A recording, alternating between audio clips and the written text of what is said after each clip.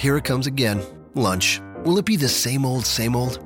Or are you ready to take a vacation from the ordinary with the new Jamaican Jerk Turkey Sub at Firehouse Subs? Freshly sliced smoked turkey breast, craveably sweet mustard sauce, and a hint of Caribbean seasoning. Just $5.55 for a medium. Save time. Order the new Jamaican Jerk Turkey Sub on the Firehouse Subs app. Firehouse Subs. Enjoy more subs. Save more lives. Participating locations. Limited time only, plus tax. Prices may vary for delivery. 메리 메리 메리 메키 메키 메키 피시 피시.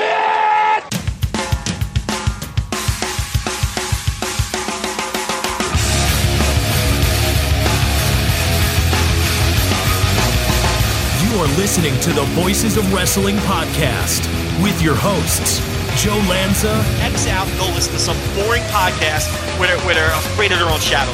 Okay? Don't listen to Joe Lanza, because Joe Lanza's not changing. And Rich Craich. Give me a name. I like him. Who delivers this guy in a big spot? Joe, don't yell at me. I like him. In the big spot, who delivers better than this guy? Stop yelling at me. I agree.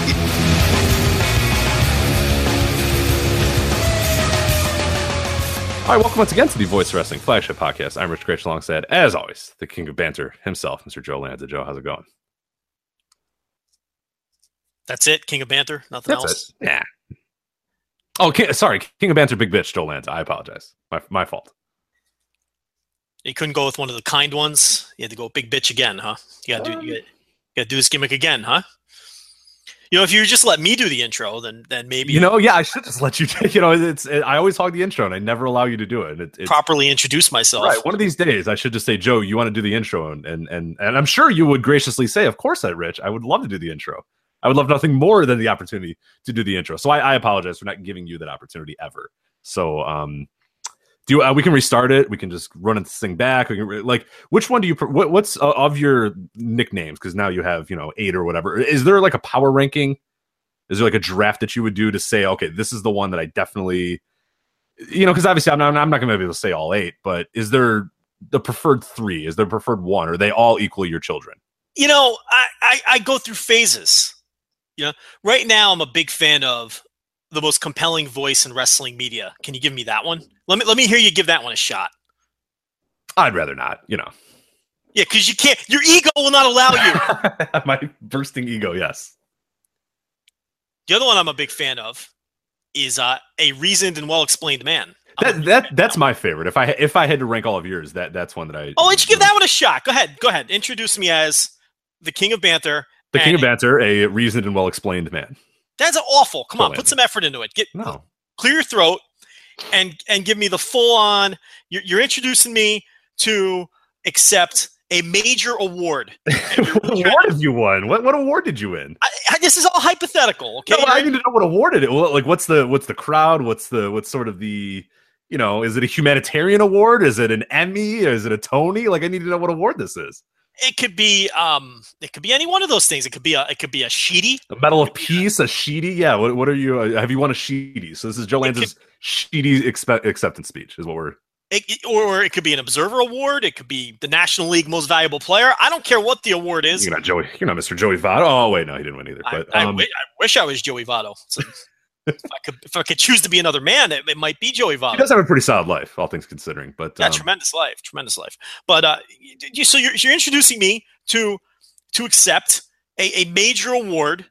You of course, as my broadcast partner, you're presenting me with this award. I'd like a proper introduction with those 2 monikers. Come on, you could do it. You're a professional. You've got 19 podcasts? 18 at this point. I had to drop one, but just 18 at this point. What's your introduction for the nurse? What do I say? I'm trying to remember. Okay, I'm trying to run it through in my head now. Podcast.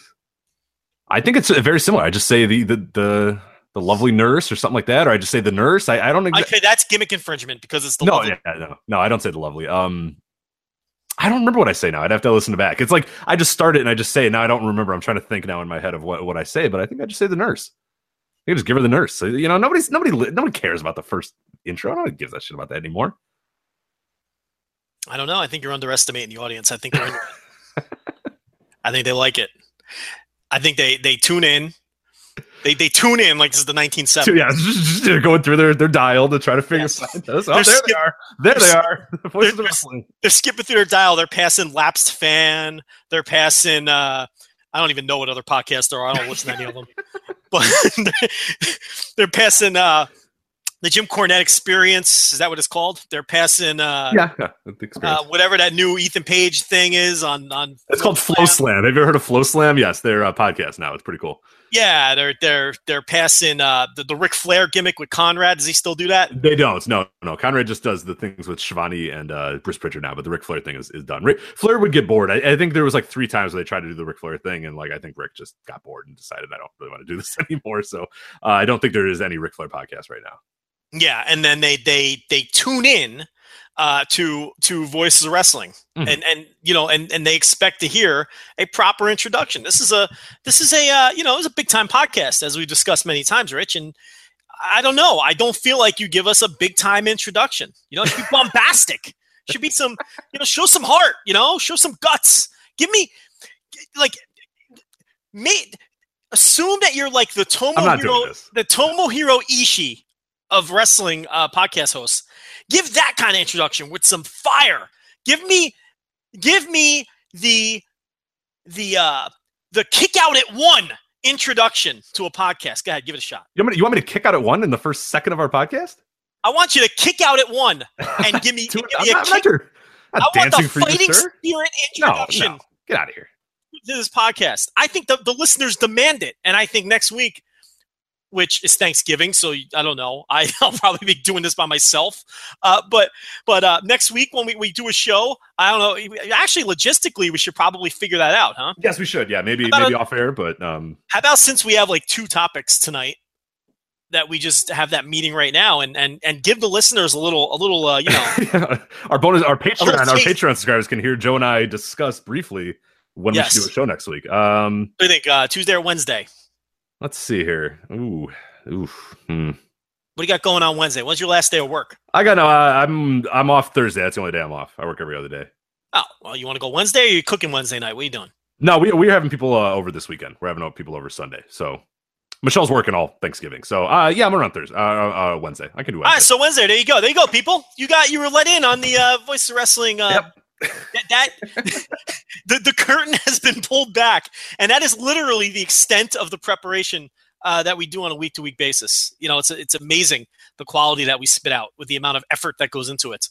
But yeah, we should let people, when we're done with the show, we can share people on our. These are all great Patreon things. We'll share people on our show notes, which are basically just like recaps of just lists of results and then lists of upcoming shows. That's it, and then just like words that we're going to talk about later. Because I hear from some people and they're like, oh, we're at like 20 pages of notes and 30 pages of notes. I'm like, Jesus Christ. Like, and I do a fair amount, and there's people that probably don't do anything or just scribble onto like a little pad or whatever. But yeah, for the amount that we do, I mean, it's very, but we'll let you guys, we'll share the world. Like I said, we're all about pulling that curtain back. So we'll give you that.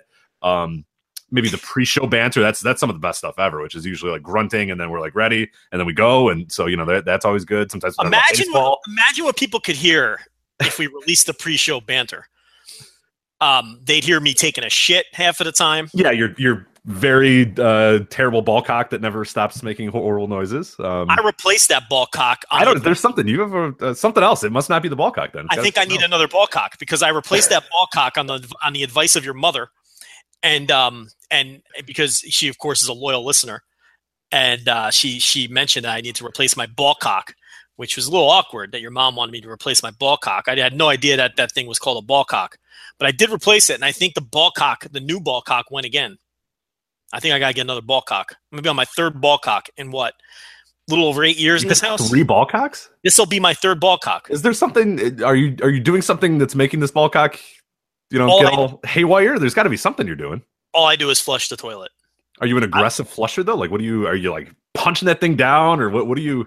I think I'm a standard flusher. I think I'm an average flusher. I don't think I'm like, I'm not like giving it like kicking it. You're not like using the bottom of your steel-toed boot to kick it down or whatever. Yeah, I'm not like Killer Khan with a karate chop or something. I'm just gently flushing the toilet. You only use this one toilet, right? Yeah, that's sweet Killer Khan content. Have you ever seen Killer Khan work, Rich? I don't think I ever have seen Killer Khan work. You got to watch him break Andre's leg. It's a classic angle. No, yeah, I generally use one bathroom. Yeah. out of the 3 in the lands of palatial estate. But I stick with one. That's the one. You know what? We may have just diagnosed this. Maybe it's overusage of the ball cock. But here's the thing. There's plenty of, dwellings that have one bathroom, right? And maybe 3 or 4 people live in this dwelling. Why? Sure. Why? Oh, yeah. Like I live in an apartment, and obviously it only had one bathroom, and the nurse and I were obviously just using the same bathroom all the time. So yeah, I don't know. And then our ball cock was always good. So I don't know. You have a? So I think a ball cock should be able to withstand. Sure. Yeah. Oh yeah. My single usage, even if I'm just using one bathroom. So I don't know. But you heard how loud it is. Could be a larger issue than the ball cock. I'd like to. We'll have to get somebody. Again, when a Patreon, we can get someone and they can listen and they can go, oh man, that's not a ball cock. That's a, insert plumbing thing. I don't know. Are there any plumbers that listen? We're making a call to plumbers. If you plumb, I would like to hear from you. And is there a higher quality ball cock that I could be purchasing? That could be it. Maybe I'm buying a shitty ball cock. Because legitimately, like Joe will go and I'll be like, Joe, are you ready? And you're like, yeah. All right, wait, hold on 1 sec. And then you go and you take your shit and then like you flush. And that thing is going on. It's like a minute of just like hissing while your ball cock's, finishing up or whatever. And it's too much. It derails the show. I'm sitting here waiting for this damn ball cock, and it's not. We got time is money on the show. Doesn't something you get as ball cock? Let me Google ball. No, it immediately the plumbing device comes up if you Google that. Oh, interesting. Yeah, I'm surprised by that. I feel like there's probably something else that's referred to as a ball cock. Killer Khan. Did you know he was a bodyguard in Three Ninjas Kick Back? That's a good fact. Three Ninjas Kick Back. But I decided to look up Killer Khan on Wikipedia and personal life because Khan had rolls. No, that's not the Hogan one. I don't think. What's the Hogan? He was in like High Noon. What was it? Heroes at High Noon or Three Ninjas. What was it? Hulk Hogan. Hogan was in something with High Noon at Mega Mountain. Three Ninjas High Noon at Mega Mountain was. So he was in that series of films, but not that film. Right. That's the one where he had the like really weird hair. Yeah, like the buzz cut. It was like a pompadour hair. It was really weird. It looked awful. Yeah, it looked really, really weird. And I think they ripped it off during in the movie, but I think he loses it in the movie. But he looks so weird. It's so creepy. It's like the creepiest that you can ever imagine Hulk Hogan looking. That's how he looks like when he's got like a full head of weird hair. The movie has a 8 on IMDb, so not very great. And 0% on Rotten Tomatoes. So is it the Killer Khan gimmick or the Hogan gimmick? The Hogan one. I think the Killer Khan one did pretty well, actually. What did I say that one was called? Three Ninjas. There's a lot of Three Ninjas movies. I remember one. I remember legitimately one of these ever. I think all of them, they were all straight to video deals. Were they? Okay. Because I remember the one that was like one was pretty bad. Like the first one or whatever. Maybe in the first two were like decent movies that people watched or whatever. Yeah, I have no idea what Three Ninjas Kick Back. Let's see. That's got a 4.4 on IMDb, so a little bit better.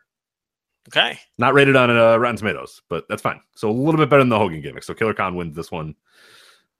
Yet again, there's a lot of I'm looking too. It's like movies related to Three Ninjas. You got Beverly Hills Ninja, Teenage Mutant Ninja Turtles. Like, and the '90s were all about ninja. In the '90s, the word ninja. I think you just got a show topic for you and the nurse. Seriously, I think ninjas were hot. Kids loved ninjas in the '90s. I don't know what it was. I was legitimately the only kid, I think, in my entire school that didn't go to like karate class or taekwondo or do any martial arts. Like I did none of that. And they were every single one of them were like, hey, what are you doing today? No, I got it like this. I got Hapkido. I got taekwondo. I was the only one, I swear to God, that did not get in one of those whatsoever. I was never into that shit either. And I was never into ninjas. I never wanted to see, I never thought like, yeah, I'm never into that shit.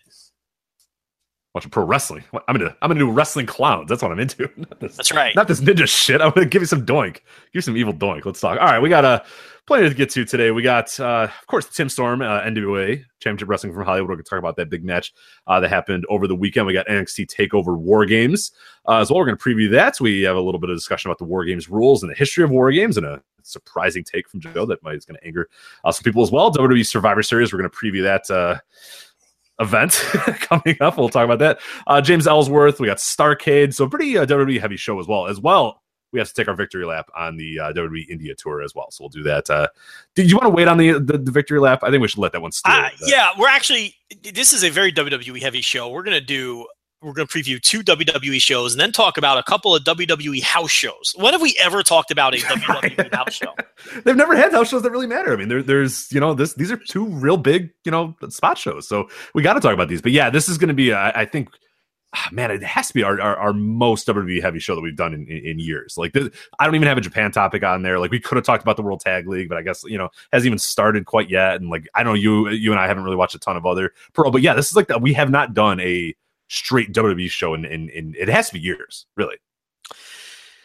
Maybe ever, or maybe way back in the beginning. I don't know. It is I'm trying to think, because usually when we do Mania weekend or something. Yeah, we're talking Evolve. We're talking, all these other shots or whatever. I mean, other than NWA, which is another, other than National Wrestling Alliance, we're only talking WWE today. This is not what you would expect from Voice of Wrestling, but it's pretty fun here. But where do you want to go first? Because there's interested to see how the numbers do. People love when we talk WWE. I gotta disagree. I think when you look at our top listened to shows. I mean, they're all, and this is probably backwards and reverse from any other wrestling podcast. They're all New Japan related. And if you notice also, something like 3 or 4 of the top 5, if you look at the what would you call it? Would you call it a headline or what would you call it? Yeah, just kind of the title, the tag, the title headline, whatever you want to call it. Yeah. They involve Kenny Omega. Mm-hmm. For whatever reason, Kenny Omega is an enormous draw for this particular show. If you really drill down. But I think our most listened to show is a Wrestle Kingdom preview. Not even a review. A Wrestle Kingdom preview is our most listened to show. It was this past Wrestle Kingdom, I think, with Kenny Omega in the main event. I think like you're right in the sense that like our biggest ones are always, but they're always around these big New Japan shows, Wrestle Kingdom, G1, that sort of stuff. Whereas like I think the stuff in between though WWE does kind of prop. I think those tend to do a little bit better, especially if we talk about news with WWE. Those do a little. Other than like if we were going to talk about Dominion or whatever the big WWE, like the WWE one would more than. But like yeah, you're absolutely right in terms of like Wrestle Kingdom and G1. I mean those are always far and away. Or previews, reviews of those big time shows or a big time topic like Kenny Omega always kind of comes up too. So no, I think there's in some way, but I think that people do like the WWE ones. I mean, we hear from people all the time, and those tend to do a little bit better than like there are the times where we just do the random ass shows. We're talking, bouncing around and doing all that stuff. And I enjoy the bouncing around. I love it. But we tend to get a lot of people that are like, it doesn't really do much for me, or they don't listen quite as much. But hey, you think if we extrapolated it out to like, I don't know, a top 50. Then you would see more WWE heavy shows sneaking their way in. Exactly. Yeah. If you just do top 5, I think it's always going to be the Wrestle Kingdom. And that's, like you said, we're kind of different from every other podcast in that respect where, somebody previewing or reviewing WrestleMania is going to do bigger than, but for us, like our WrestleMania is Wrestle Kingdom and G1 and those sort of big time, matches and shows like that. So no, I think if you did top 50, you'd see a little bit more WWE, but the top 5 is definitely New Japan, which is pretty crazy and pretty cool. I mean, that's most of the top 5. There's that one random show, which is the 3rd most listened to show that we've ever done, which is the lead topic was Sasha Banks and Charlotte. And then the secondary topic was Dragon Gate. No, yeah, that's the 3rd most listened to. I don't know. Yeah, I don't know. Maybe Sasha Banks tweeted it out and we never knew or something. I don't know. Yeah, it's that one is always unique, and I don't know. Yeah, it's you never know where these things kind of pop up or who listens to them or whatever. But yeah, that is always one that always gets me here a little bit. But all right, where do you want to start here? We got obviously big WWE weekend. I think you wanted to start with NWA though. You said we were going to start with the old National Wrestling Alliance, Tim Storm, Nick Aldis. Do you want to go that way? I think that is where we have to start. They've earned it. They have earned this. Yes. So, what was the day? What was the day? It was Sunday, Saturday. I don't remember what day it was. No, Friday. Saturday. Okay, so it was Saturday night. So Tim Storm, of course, we talked about it. We previewed it a little bit last week as well. 52-year-old history teacher turned NWA World Heavyweight Champion. They did a great job on those 10 pounds of gold YouTube series as well. He retained the title over Nick Aldis, who the former Magnus of TNA fame. And yeah, it was from Championship Wrestling from Hollywood. It streamed live on Facebook. I know as it was going on, I think it was at 11. Were you there live? What was going on? Like how many people were watching it in the moment? I know I jumped in and out, but I don't recall exactly what the full number was. The match peaked at 1,700 viewers. Okay. And right now, I watched it a little bit earlier today, or I kind of rewatched it again later today. It was at about 45,000 views when I went on there again. So that's pretty good. I mean, those are decent numbers for being on a Facebook, decent numbers for NWA, and decent numbers for a Tim Storm, Nick Aldis match that, for all intents and purposes wasn't a great match, but a match that I think we're going to talk about here in a little bit where, going in, I didn't expect it to be great. I don't think anybody expected it to be this amazing match or whatever, but there's something to be said for, and it was obviously proof of it as well, that we can see great matches all the time. And it's become now that the currency of great matches in wrestling today is not what it was years ago. Like, and that's inarguable. Like, you see great matches wherever you go, all over the world, all over the country, all over different streaming networks. There's great matches being thrown at you. Like I'm going through Bola right now. I know you are as well. I watched Night One of Bola. Every single match in Night One of Bola was better than this Tim Storm Nick Aldis match. But at the end of the day, in 6 months, in 8 months, in a year, what match am I going to remember?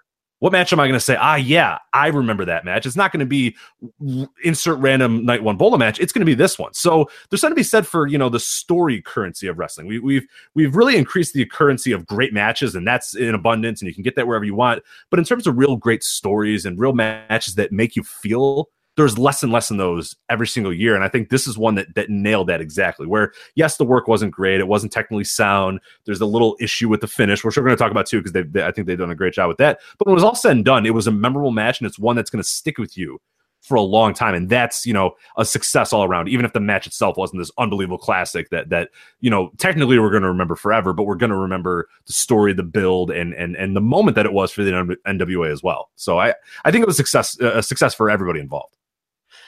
I think anecdotally, and I mentioned this the night actually live when the match was going on, and I was in control of the Twitter feed. I don't know what you were doing.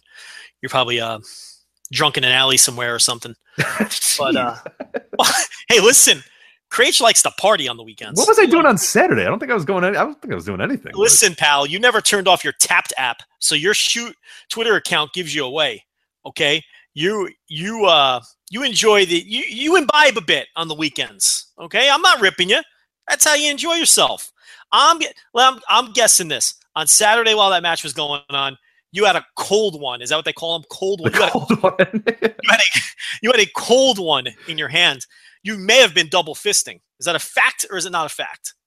I'm trying to remember what I was doing Saturday, man. I don't remember. I don't think I had a. I don't think I had a cold one, though. No, I don't think I had a cold one. You had a frosty Bud Light in your hand. I would never drink a Bud Light, sir. No, never. I was definitely not double fisting. No, I don't know what I was doing Saturday. But because I you know what I mean? I couldn't have been doing anything like that important, because I remember checking in on the match for a little bit. Yeah. And then checking out. So I was on my phone doing something, but I don't remember where the hell I was. But anyway. Anyway, my point here is that anecdotally, I can't recall, and I don't know if you were paying attention to our feed.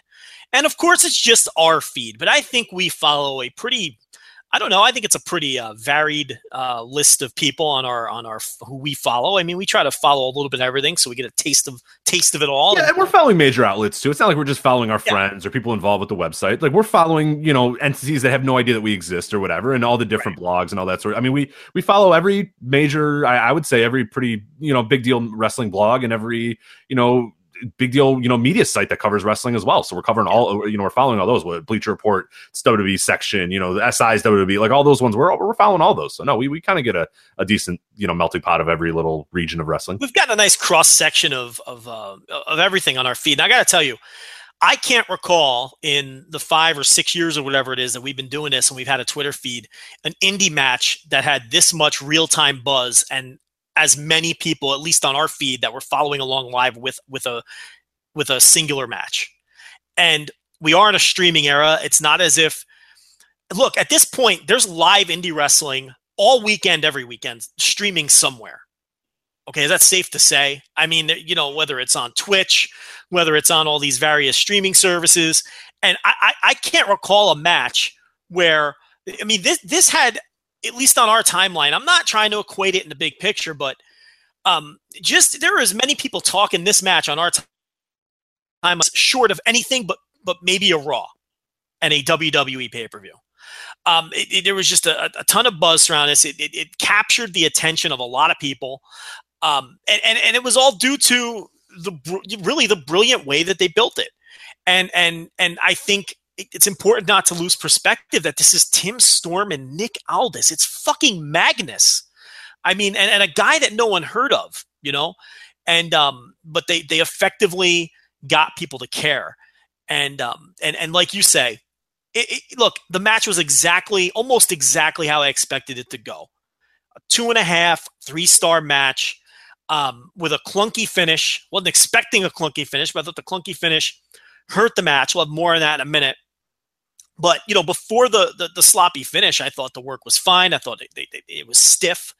I thought they did a nice job. I knew it was going to be, look, I've seen plenty of Tim Storm matches. It was going to be a simple, a simple match with simple psychology, which is what Tim Storm brings to the table. He's not going to go out there and try to reinvent the wheel. He's not going to go out there and try to have a PWG style match. He's going to go out there and have a match with simple psychology that makes sense. And that's exactly what we got here. And on his best day, the work is going to be, above average. And on his worst day, it's going to be a little below average. I thought this was an average match. I didn't have any problem with the match quality. I thought a lot of people were way too hard on the match quality. It was just an average match. It was a 2.5, 3-star match. Now the finish, you want to bury the finish, go right ahead. I had no idea what they were going for because it was very clunky. It was very messy. It turns out that I had initially thought when, in the ensuing days, they turned the finish kind of into an angle where Nick Aldis was disputing the finish. And I kind of thought that was brilliant because it's like, okay, let's take this sloppy finish, which is what everybody remembers, unfortunately, and we'll turn it into an angle. But and it was a botched finish, but the finish was intended to be in dispute. We did get that cleared up with the NWA, so it's not as if they created a disputed finish off of the botch. It was supposed to be a disputed finish, but it was also a botch. Does that make sense? Am I being clear on that? So for people that are saying it wasn't like this thing was a train wreck at the end and they said, okay, we got to make the most of this, or we got to figure out some way to spin this where people don't, that we can cover up the fact that this was a sloppy little finish or whatever, that we'll make up an angle or an idea that this was disputed now because it was sloppy. It was going to be disputed regardless. It just happened to be a sloppy way to do it. So it wasn't executed well. I don't know if Aldis was supposed to get a shoulder up. I don't know if Storm was supposed to get tangled up in the ropes and it would have been necessitated a rope break. I don't know what was supposed to happen. All I know is what happened was ugly.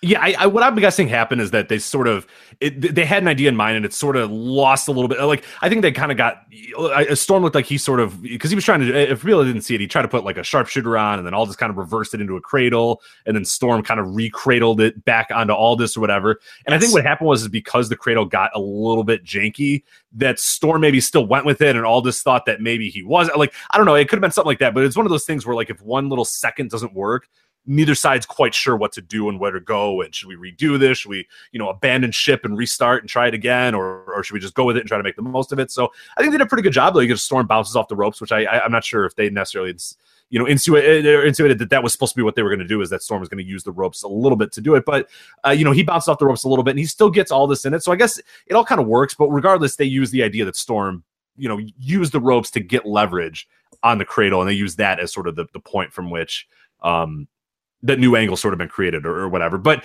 I think like they didn't make it up out of whole cloth that this was, a thing that was not supposed to happen or whatever. But I think they made the most of it regardless of what happened, is sort of owning it right away, not trying to hide it and just saying, hey, look, it was a little, weird, but it's disputed. So that I think it's a good way. It's a positive way to do it, even if that's not, or even if it was sort of what they wanted to do, I think they still made the most out of the botch or out of I don't even want to call it a botch, but just the clunkiness of it. Because it wasn't a full-on botch. It was just like, it just looked kind of weird. And it was slow to develop. Yeah, it just didn't quite work. And the crowd didn't buy it either because they're like, all right, well, no way that's going to be the finish. And it's like, oh, 3, okay.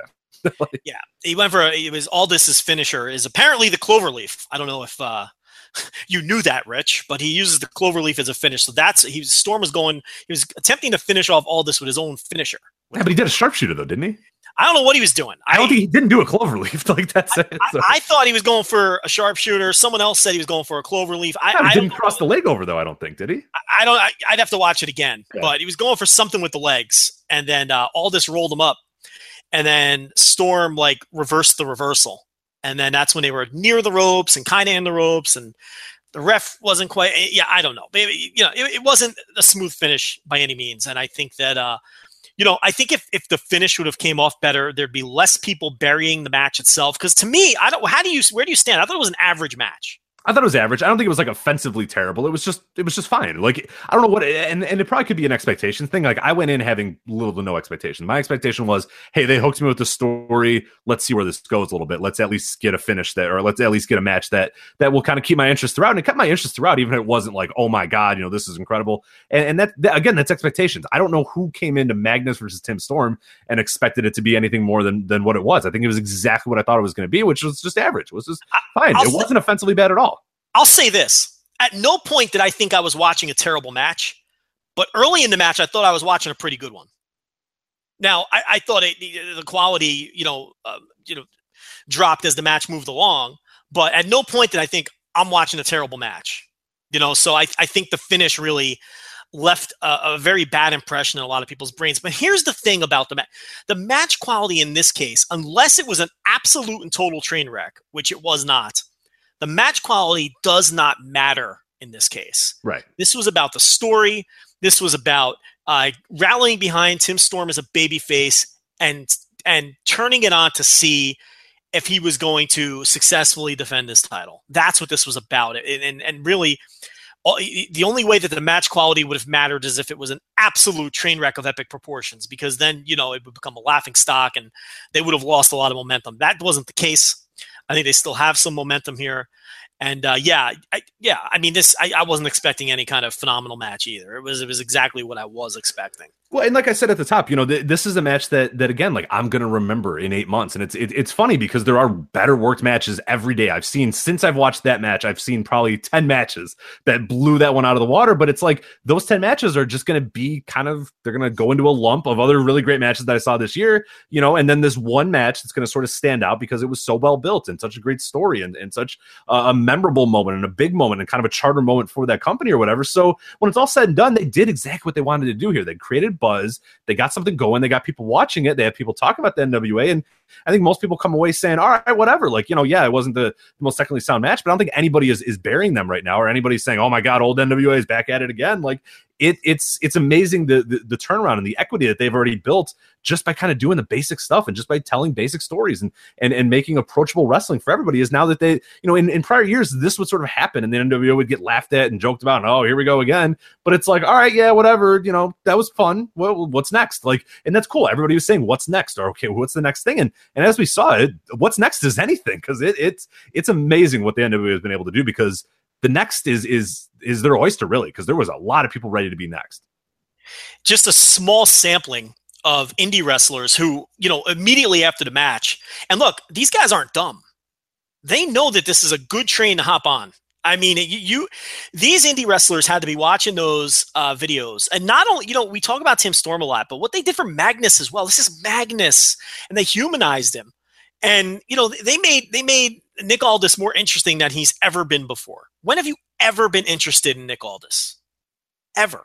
I mean, am I at a line here? Have you ever been interested? God, no. In Nick Aldis? I mean, no. I mean, and I'm not somebody who's at least, I don't watch, TNA on a religious standpoint, every single week or whatever. But there was times where, I would watch it, catch up and watch it here and there. Like, never cared about Magnus. Any segment I saw in him, it was nothing. Yeah. When did he ever strike you as anything more than a typical Vince McMahon style factory? Yeah, creator wrestler. He's a creator wrestler guy. Like Eli, Eli Drake was that too, and Eli's at least broken out a little bit. But it's pretty funny when you see Eli Drake, Chris Masters, and like Nick Aldis together. They're like the same person. You know what I mean? Like, there's little minor differences between all of them, but like all in all, when you look at their what they present, it's kind of like the same thing. In all said and done. No, Magnus has been that way forever for me. It's just a guy, absolutely 100%. You call him the Jag or whatever. Some people call him creator wrestler. Where you don't do anything else. Like, he is one of those guys where you just you load up your game, you start making a wrestler, and you halfway through you stop, and then you're like, oh, all right, well, whatever. He's the generic template you start with right. You forget to change that many things about him, and like you go back and he shows up in like a Royal Rumble or whatever. Like, that used to happen in the N64 games. Like, you'd mess around with the guys, but then like you wouldn't finish it, and then he'd show up in like a Royal Rumble. You're like, oh shit, original H, I forgot to finish him. All right, well, whatever. Like, right. Yeah, but I mean, and they humanized them, and not only that, I thought the commentary to the match was excellent. I had they did a great job. They did really good. Todd Kennelly was one of them, and he used to call what he used to call what was his gimmick? I don't remember Todd Kennelly's gimmick. Yeah, Todd Kennelly was a major league announcer. I forget which promotion he called. He was in WWE. It was WWE, right? Yeah. Oh yeah, he was definitely WWE. I don't know if he had like a catchphrase or whatever, but he was definitely WWE. No. I was just trying to think of where he worked. It was WWE for sure. Yeah. And then he's been with Championship Wrestling from Hollywood for a long time. And I don't know who the color guy was. It may have been Marquez for all I know. This is a bad job out of us. We should know this. But maybe the producer could pull up an episode of Championship Wrestling from Hollywood and see who the announcer. Todd Kennelly? Todd TNA. Todd Kennelly was TNA. TNA, that's what it was. Yeah. See, I didn't think it was WWE, but you convinced me that it was. Wasn't there a guy with a very similar name in WWE at the same time? Who was? I'm trying to. The problem is that that's like another factory of guys too that come in. But yeah, anyway, he was 2013. Todd Kennelly in TNA. Sorry. Yeah, so I know he was doing play-by-play, but I thought they did a great job getting the title itself over, working in not only the Ric Flairs and the Dusty Road references, but people like Colt Cabana and people like that, some of the more recent history. And I thought they did a good job getting Nick Aldis over as like, and Storm did as well in some of his promos, of getting Nick Aldis over as like this ultimate challenge to overcome. This top guy who's a former, world champion, which is true, and a former NOAH tag team champion, which is true. He's got kayfabe credentials, and I thought they did a good job getting him over using those kayfabe credentials, and so there's something to be said for that as well. And coming off of the match, you've got all of these indie wrestlers now lining up around the block to get in on this because they want to be featured in these videos, because these guys are probably thinking themselves, look what they did for Tim Storm. Imagine what they could do for me. And I'm talking about people like Michael Elgin, Joey Janela, MJF, who, believe me, that guy's going to be a star, okay? And that's a guy who knows what he's doing, knows the right places to work, is making the right contacts, already has a great reputation, okay? Joe Hendry, Gunnar Miller, there were a bunch of others. Guys just lining up on Twitter and on social media, tagging the NWA and trying to get in on this. And I know for a fact that I spoke to more than one independent promoter the next day that is actively trying to book Tim Storm and get him on their show and hopefully angle, an NWA world title match out of it and, get Lagana and those guys down there to shoot some video. I mean, everybody wants in on this.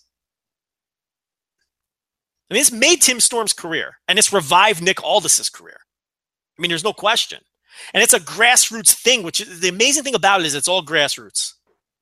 Yeah, it's not any giant production. We're going to talk about another promo that came out this week because, Tim Storm's wrestling. While we're recording this, it's going to happen tomorrow. We're recording this on a Thursday. It's going to happen. It's going to happen 11/17.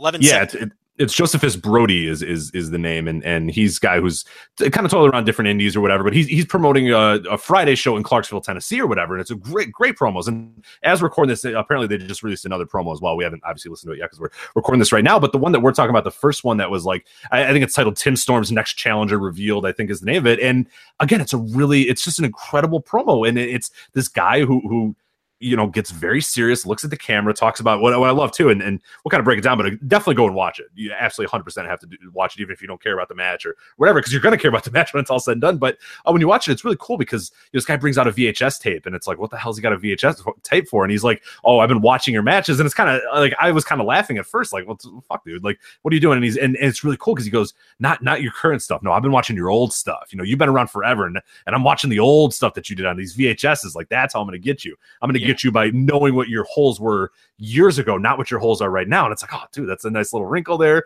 And like the thing though is, and again, I implore you to definitely watch it when you get a chance, is it's not like, again, what he said, it's not reinventing the wheel. It's a camera and a guy, and that's it. That's all it is. And some creepy fucking music. Because this Josephus Brody, now raise your hand if you've heard of Josephus Brody. I had no clue who this dude was. Right, I found out only later that I have actually seen him live, and that's because you gave me a little bit of like a clue that like, oh, hey, he's done da, da, da, da, and I look it up. Oh, yeah, I have seen this guy live. I don't remember him at all. I mean, I saw him live 5-6 years ago. It, didn't mean anything to me. He's a guy who does a Bruiser Brody style gimmick, hence the name Josephus Brody. You've seen him. The connection here is he has connections to Billy Corgan, because he was part of Resistance Pro, correct? And that's how you've seen him. He did some shots in Resistance Pro, and that's how I saw him, in Chicago, obviously. And he's done some stuff with like filmmaking with Corgan and whatnot. So we don't know exactly what his background is necessarily, but yeah, I mean, he lists as part of his credentials the what was the Drew McIntyre video that Lagana produced? Well, he did like the WrestleMania weekend, but then there's like the 30 Days project, yes. which was where Lagana followed around. Correct. Corgan for 30 days or whatever, and recorded him just, living his life. Yeah. And Brody lists that, on his Twitter bio as part of his career. So you can see where the connection is here. He clearly, has an established relationship with the people who are running the NWA now, which is fine. I'd never heard of the guy. So I turn on this promo having no clue who he is other than knowing, okay, this is Top Rope Wrestling out of Tennessee, which I've never heard of. It's Tim Storm versus Josephus Brody. It's a 2-day build because they put this out on the Wednesday before the Friday was taking place. I turned this on with no expectations. You hear like this ominous, spooky music.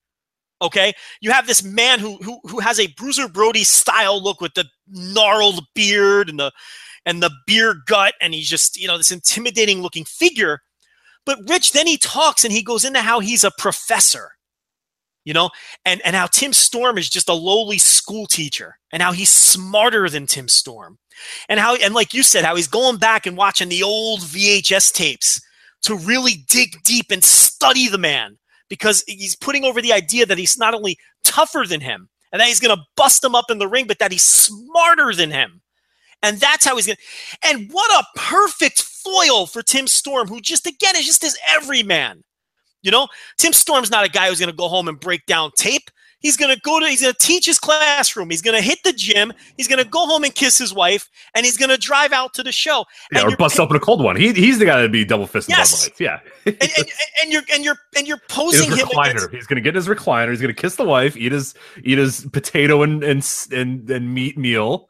And then he's gonna sit back in the recliner and crack open a cold one, because that's. And what did they do here with Josephus Brody? They took again the man's real life persona. They used the fact that he's a professor and that he's a videographer or whatever else he does, and he's in the and they worked it into this man's gimmick. So you have like this. He's presented as sort of this maniacal genius who's going to outwit and destroy your babyface world champion. Rich, this was brilliant. I loved it. This was great. And you're telling me to have another one. I can't wait to watch it. I mean, and you watched it while you were on, before the show, and you loved it. You were into it. Yeah. What's really cool about it is because I did see it from a few people as well, that we were talking about how, the everyday promo, the everyman promo, and how I've always said you can tell a story about everybody by just letting them tell their lives or using a piece of their lives to enhance their character or whatever. And I think this is a really good example of, you saw that all this in the Storm one, and those were two just 100% normal dudes. I mean, all this was like, hey, look, that's a title that's been around for years and I want it. And Tim Storm is Tim Storm. We talked about that a little bit. Well, here's where you can sort of see how you can still do this and still have a character. Like this guy is still a professor. He's still a human being, but there's a different side to him. It's a little like, he's a little unhinged. He's a little nuts. He's a little weird. And that's pro wrestling, man. You know what I mean? Like it's so nuts that we've gotten away from this where, people are like, well, how are you going to tell a story? How are you going to do characters? Yeah, it's real easy to have like two normal guys, but you got to have characters. Well, you can have a character that's equally as scared. Were you more intimidated and scared by this guy or Kane? The Demon Kane, Joe? No, you this guy who slowly talks and he looks at you. Yes. And he goes, I've been studying tape and I know what you do and I'm better than you. And like, he's very slow. He's very methodical. And he's like, he's getting into your brain. And that's like, oh shit. Like that's the person you're scared of versus a guy that blows fire and throws people down to hell through tables. You know what I mean? Like that's what the fuck is that shit? It's just fantasy. It's a cartoon character. Yeah. And whereas this guy's not a cartoon character. He's a real guy. And when you're done with this promo, you're like, oh dude, that dude's a little fucked up. Like that guy's going to fuck you up. Like, and it's not because he's screaming. Well, that's the part that makes it great. Exactly. Yeah. And the first thing I did when I saw it is I said, I need to know more about this man. Yeah. Who is he? Where's his Twitter handle? Where's his Facebook page? Whatever. I need to know more about this fucking dude, because where has he been and what's he been doing? I've never heard of him. I'm not in tune with the Tennessee indie scene beyond, the Chase Owens, Jason Kincaid matches I used to seek out. I had no idea who he was, but now I know who he is. And now I'm interested in him. And now I'm hoping they release this match that takes place on Friday. I'm into this. I want to see this match now. Yeah, and our comments were filled with our comments and mentions were filled with people saying, "Man, they're doing a good job. I have no idea who this guy is, but I'm really interested. I have no idea who this guy is, and I'm really interested." I mean, we kept seeing that same sort of thing, said in different words, but that same sort of theme, and that's like, boom, you guys have nailed it. If that's what you're able to do, if you're able to get people invested in people that they have no idea who these people are, that's the whole game, man. Because people will eventually know who these people are. But again, if you can tell the story in 3 minutes, 3 minutes, Joe, was all that first video was. In 3 minutes, you know what that guy's motivations are. You know what he wants to do. You know when the match is happening, where the match is happening, on what day it's happening, for what company it's happening, and you know what the two combatants and a little bit of background of the two combatants in 3 minutes. In 3 minutes, they got Tim Storm and Josephus Brody over. Right. Josephus Brody introduced himself, said what his profession was, said why he's going to beat Tim Storm, how he's going to beat Tim Storm, and when he's going to beat him and where he's going to beat him, and at what promotion it's going to happen. 3 minutes in and out. and we have 9 hours of TV a week, and it's nuts. And it's again, it's simple. It's not reinventing the wheel. They're just going back to what wrestling used to be. Like it seems so weird that like we're and again, like I'm throwing roses at these guys because I think they're doing a great job with between Corrigan and Lagana and anybody else that's involved in NWA, because they're stripping out. Apparently. Yeah, apparently he's involved in it too. Good for him. But because they're stripping away all the bullshit. It's just like, let's just fucking present it how it was presented for years. We don't have to reinvent anything. Like in the social media age, just tell these guys stories and ramp it up a little bit. That's exactly what this Josephus thing was, because this was a real guy, a real professor. He's sitting in a recording studio, for God's sakes, talking about how he's professor at X university. I forgot what the university was off the top of my head. But then, the way he talks, his cadence, the way he looks, the way he, he takes his glasses off and stares at the camera. And that's all you need to know. Okay, look, this guy's a real dude. Man, but once that bell rings, he's a different cat. And that's what you got from Tim Storm, too. Tim Storm is a school teacher. He breaks open the cold one. He drives the show. But when that bell rings, he's a wrestler. He's the NWA World Heavyweight Champion. It's all about when what people do outside of the ring is one thing. But when they get in that ring, that's when they're focused. And that's when they're, the wrestling character. But emphasize what they do outside of the ring. Show that there is some universe outside of the ring. Show that when they leave the arena, they exist. They do stuff. Yeah, and I think another underrated aspect is they're not just getting these wrestlers over. They're getting the title over. Yeah. As something that's coveted, that people want. And these indie wrestlers are helping them do the work. When you've got Mike Elgin coming out saying, I want to win the NWA World title, and Joey Janela and all these people. And imagine what this regime can do for people. What could you even imagine what they can do for a Joey Janela? A guy who's already super creative and has a persona. Imagine what these kinds of videos can do for an MJF. I mean, when they get a hold of guys like this, look what they're doing for these people you've never heard of. No disrespect to Tim Storm or Josephus Brody. Okay? But there's a reason that they're Tim Storm and Josephus Brody, and Joey Janela and MJF are where they are. And that, and again, that's no disrespect. But imagine what they could do for people at that level. Imagine what they could do for a big Mike Elgin. Yeah, no, I'm thinking of that in my head right now. The Michael Elgin things are just incredible. I mean, that's just like, to unpack that again, it's just like, tell us what your journey has been. And Michael Elgin's had a crazy journey. And with ups and downs and roller coasters and back, that you play that into it. You say, what's your story? Cool, let's do it. Like, that's it. It's not reinventing the wheel. It's not anything nuts. It's, tell us your story. And Joey Janela's got a great story as well. I mean, this is a guy who was around for a long time until he kind of figured out how to get himself over and stuff. And they can use that. That's all stuff you can use. As long as you don't try to act like that these guys are these superhero comic book characters or whatever, it's very easy to tell these stories. It's not hard at all. Everybody's got a story. I say it time and time again, and I'll say it again. Every single wrestler in the world has a story. And if they don't have a story, that's their story. Their story is they're a wrestler and they want to win. Right. There's your basic story. If you have nothing to tell about a guy, that guy wants to win the title. The end. The Magnus really didn't have a story. It was just like, it'd be cool to win the title. Harley Race had that title. That was cool. Like, that's fine. That's all you need. Like, it's not, They humanized him and said he was the biggest threat to win the title. And that's all they needed to do. Yeah, I mean, if you don't have a story for a guy, that's fine. You're okay. It's there's no creative has nothing for you here, because the creative is these people and these stories and these matches, and that's it. And it's great. It's amazing. It's taken so long to do this, but so this Brody match will be a little pit stop. It'll be over by the time most of the people listen to this, and then they're building towards Storm Aldis 2 already. So that is the direction they're going. They are going to have a rematch, and I'm assuming that'll ramp up after this Brody match takes place. And I haven't seen this second video yet. Someone just sent it to us, but we're not, so I'm looking forward to taking a look at that. when we're done here, and I'm hoping, and I would think you would think that if that match is being filmed, you'd figure they would upload it, right? They're not going to build this match and then not at least show the finish or something. I would think that we're going to get some sort of footage of this, if not the whole match. Yeah, I would imagine. I mean, that they seem to be pretty open to that and understanding that that's, it's a great idea to try to get as much out there and really try to do so. So I assume it is. We'll try to find out if we can, if it'll be up on YouTube or Facebook or whatever. But I'd imagine they would. I mean, access is what they're all about right now. So let's try to find that out before we end the show. Yeah. I just I'll try to dig in right now and see what we can do. But yeah, the other thing that we should mention, though, to be fair, none of this has drawn $1 yet. So, and I don't think they're concerned with that. That's not their focus at this point in time. But I do think it's important to note that none of this is drawing any money. What they're doing right now is laying the groundwork, rebuilding the title by building the people around it up. And I think that's smart because in a lot of people's eyes, Rich, what happens every time someone wins the NWA World title? Inevitably, on message boards, on Twitter, on social media, at wrestling shows, people mock whoever the champion is, and they mock the title. So I think it's important, and I think it's smart to sort of rebuild the prestige. Yeah, build that equity so people don't laugh when X wins it. Yes, or when they go, "Oh, who the fuck is Tim Storm?" And that's how far the NWA title is. It's you always hear that shit, no matter who it is, whether it's Rob Conway or any of the recent champions, Jax Dane. You always heard that kind of stuff. You want to go back further before the Tharp era when it was bouncing over, people were buying the title when it, whether it was the Almighty Sheik or whoever else. And it's Cahagas, our guy.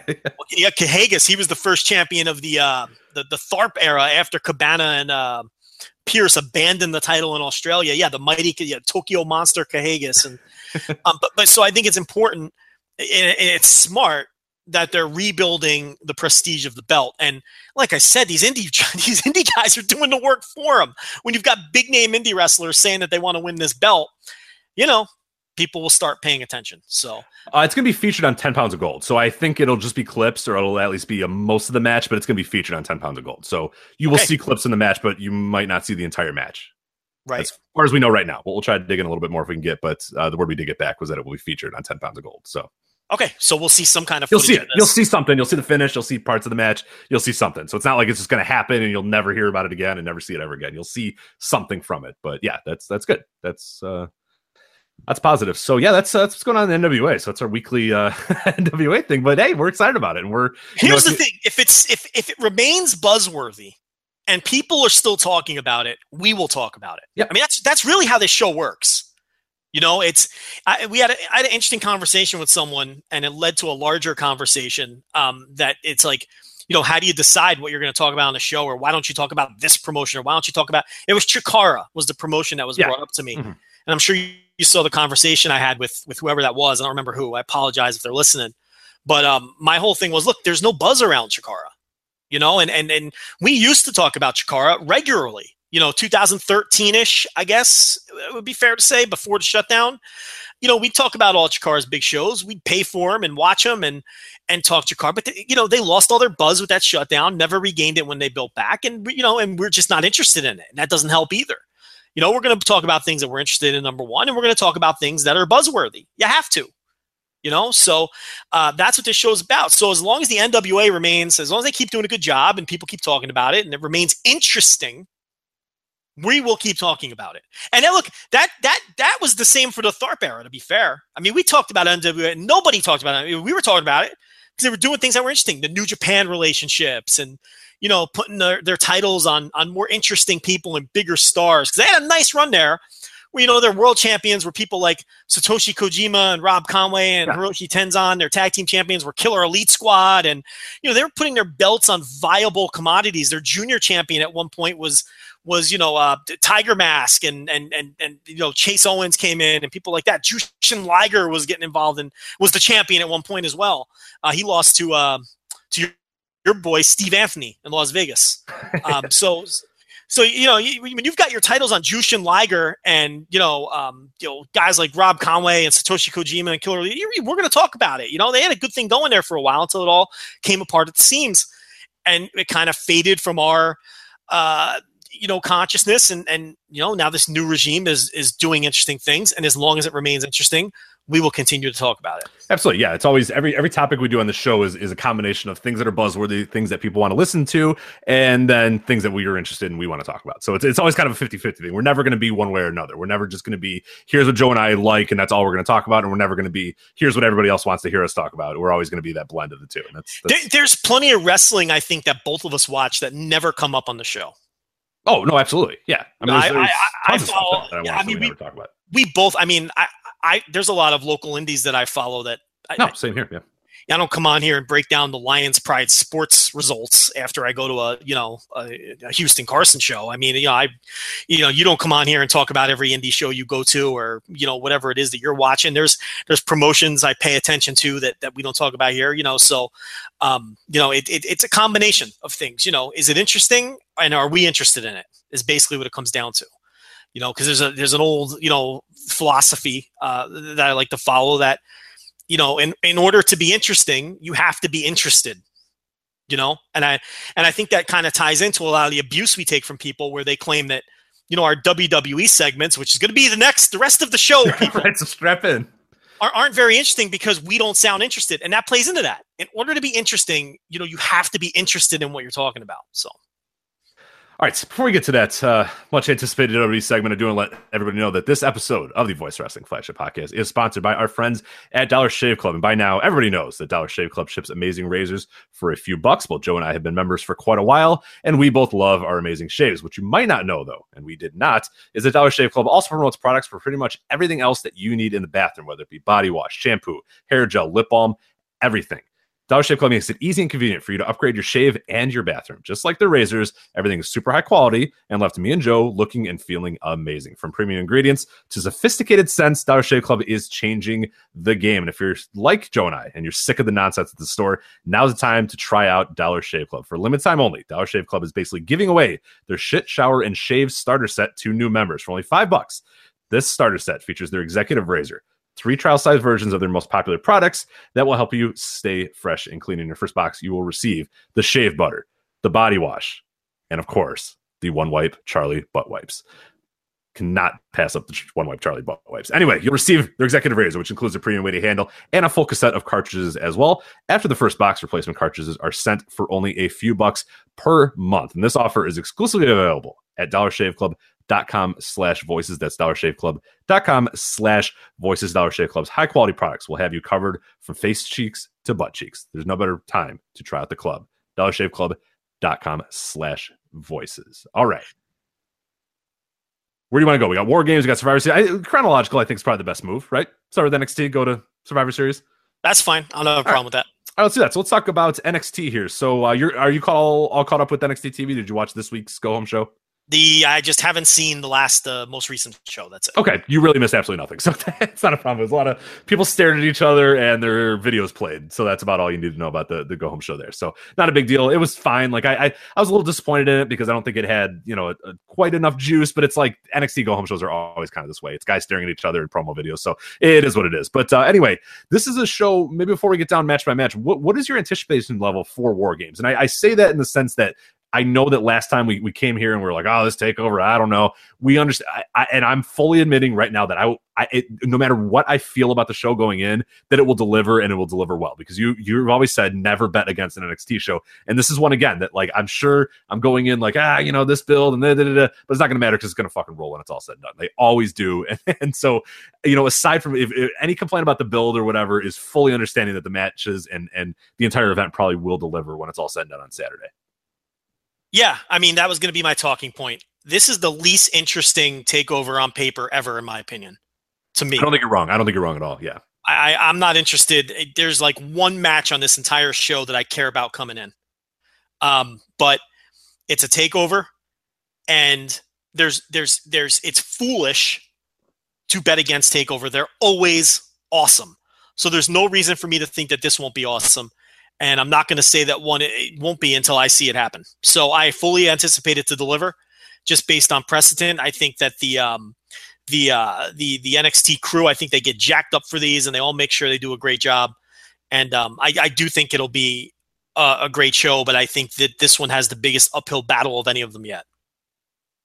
So let's start with the main event here. This is the big match that everyone's talking about. It's the War Games match. The Authors of Pain, Aquaman Razor, and Roderick Strong versus Sanity versus the Undisputed Era, which is, of course, Adam Cole, Bobby Fish, and Kyle O'Reilly. So a little breakdown of the rules here. So this is now they officially announced it. Triple H officially claimed it. It's all set in stone. So people are freaking out and going nuts or whatever. Kind of want your thoughts on this. But here are the official rules from the WWE website for this War Games match. So you have the 3-member teams of Sanity, of course, Eric Young, Alexander Wolf, Killian Day, and Undisputed Era, and the Authors of Pain and Roderick Strong will wage war inside a massive steel cage that surrounds 2 rings. I'm going to read it word for word of how they did. So if you're wondering why there's weird words in here, that's why. So all 3 teams will be contained inside separate shark cages by the entranceway, with a member from each team, as chosen by his respective squad, starting the match. After 5 minutes, the remaining members from one team will be released from their shark cage and allowed to enter the match. When another 3-minute period elapses, the remaining members from a second team are released to the shark cage and enter the match. Following another 3-minute period, the final team's members are released from their shark cage and enter the match. Once all 3 teams have entered the War Games match, a victory can be attained via pinfall or submission. So a few things to talk about here. You got the 2 rings, surrounded by 2 rings, is what they say. Not covered by 2 rings, surrounded by 2 rings. There is no roof on this War Games cage. Are you upset by that, Joe? Does it get you to the core? Are you so upset that you can barely contain yourself? What are your thoughts on the no roof to the War Games match? These aren't rules that you've read off. No, they confirmed it too. Triple H confirmed it earlier today too. So you have not been worked again with the rules. I have not. No. Okay. Because they sound eerily similar, to be completely honest with you. Right, that's what I mean. That's why I didn't get. I got worked, but did I? Because they're kind of the same. Of the fake rules that Barry Murphy made up, and worked everybody with. Look, I don't care that there's no roof. I know that some people do, but here's the thing: I don't care about War Games. Yeah, there's kind of that's kind of the disclaimer here. I never gave a shit about War Games. You know, I'm not a stipulation guy, and I think all of the War Games matches are overrated. I was never in any of them. Even the 92 match that people go nuts about. Apologies to Mikey Falcone. Mikey, you're my guy. Okay, you're my pal. I know you love that match. It's the match you watch. What is it, every Thanksgiving or every Christmas? What is it that Mikey watches? The War Games 92. I don't even Thanksgiving. I would imagine Thanksgiving, but I could be wrong. I don't know. I forget what holiday it is, but I even think that match is on. People love that one. The Dangerous Alliance one. They're all overrated to me. Look, I'm not a blood guy. I'm not a blood and guts guy. I think cage matches usually just they don't land for me. The War Games concept is kind of goofy in my opinion. I'm not a War Games guy, and this isn't really War Games anyway. And it's got 3 teams, which is weird. The rules are a little different, and you got your shark cages, and for some reason, I don't even know what the point of that is. They love those shark cages. They either got a really bad deal when they bought those shark cages, and they have to make up their money on those, or because people bring up that they have shark cage toys that are out now, and that's a big reason why. But it's got to be something else. They're fucking obsessed with the shark cage. How many times have we seen the shark cage in the last year and a half? Enzo was on a fucking shark cage a few months ago. Remember? Yeah, and he slipped out with the lubrication. With the KY jelly, yeah. So listen, a man always has to carry lube with him. I never know what situation you're going to be in. So. I adhere to that rule as well. You always have to have lube with you. But you always have to in your car. If I went to your car right now, Joe, is there lube? You're going to ruin my gimmick, but there is no lube in my car. Oh, okay. Now, will you find lube in the dresser drawer next to the bed, next to the other gimmicks? Yes, you'll find some lube. But not is it flavored? Is it one of the, because they had the weird ones where you blow on it and it gets hot or it changes color? Anything of those? Or are you a straight man? You're just a old school. Rich, this may surprise you, but it shouldn't. I am not into Chikara lubes. Okay, yeah, listen. Lubes have a purpose. There's caramel ones and shit, and it's just there's a lot of weird ones. None of these flavors, none of these gimmicks that heat up. No, the lube has a purpose, and that is to lubricate. Okay, the heat up one's kind of a don't do the heat up one. I don't need any of those shenanigans. What's really bad? It sounds terrifying. Anyway, it's not great. Yeah, I'll admit that. Did you burn your balls with some heat up lube? Yeah. It was not my idea, but yeah, it wasn't with the nurse either. So at least you were with a nurse. Oh, it wasn't with the nurse. No, it was not with the nurse. No. I was gonna say if you were with a registered nurse, she could help nurse your balls back to health when they were set on fire with this heat up lube. But I'm not into the gimmick lube. I'm not into Chikara lubes. I'm just not. That's maybe Mike Quackenbush is doing all that, but I'm not into that. I'm sure he is, but you blew on it, and then it just got really hot, and I'm like, I don't want this. Why would I want this? This is not. Yeah, yeah. In And any way, like this is not what the goal was of this entire thing was. I'm not a vanilla man, but it's just the Chikara lubes can get lost. I'm just not interested. I don't need watermelon flavored lube. I just don't need it. Okay, it's not happening. I just need it to do its job, which is to Lubricate, loosen up orifices. That's what it's for. You could have. That is the least sexy way you could say. Well, what do you want Okay, all right, listen. Can you find a least sexy way to okay, mention? fine. You've ripped open this can of worms. Then they're for butt sex. What do you want from me? That's what the lube's for. Okay, you want to do some anal? You're gonna need some lube. You don't need the lube. I mean, I've done the anal without the lube. As Jenna Jameson always likes to say, saliva is the best lube. So you can listen. This is your fault that it went in this direction. Yeah, it is. This is we're technically in the beginning of hour 2, but yeah, I really apologize. I stayed clinical with it.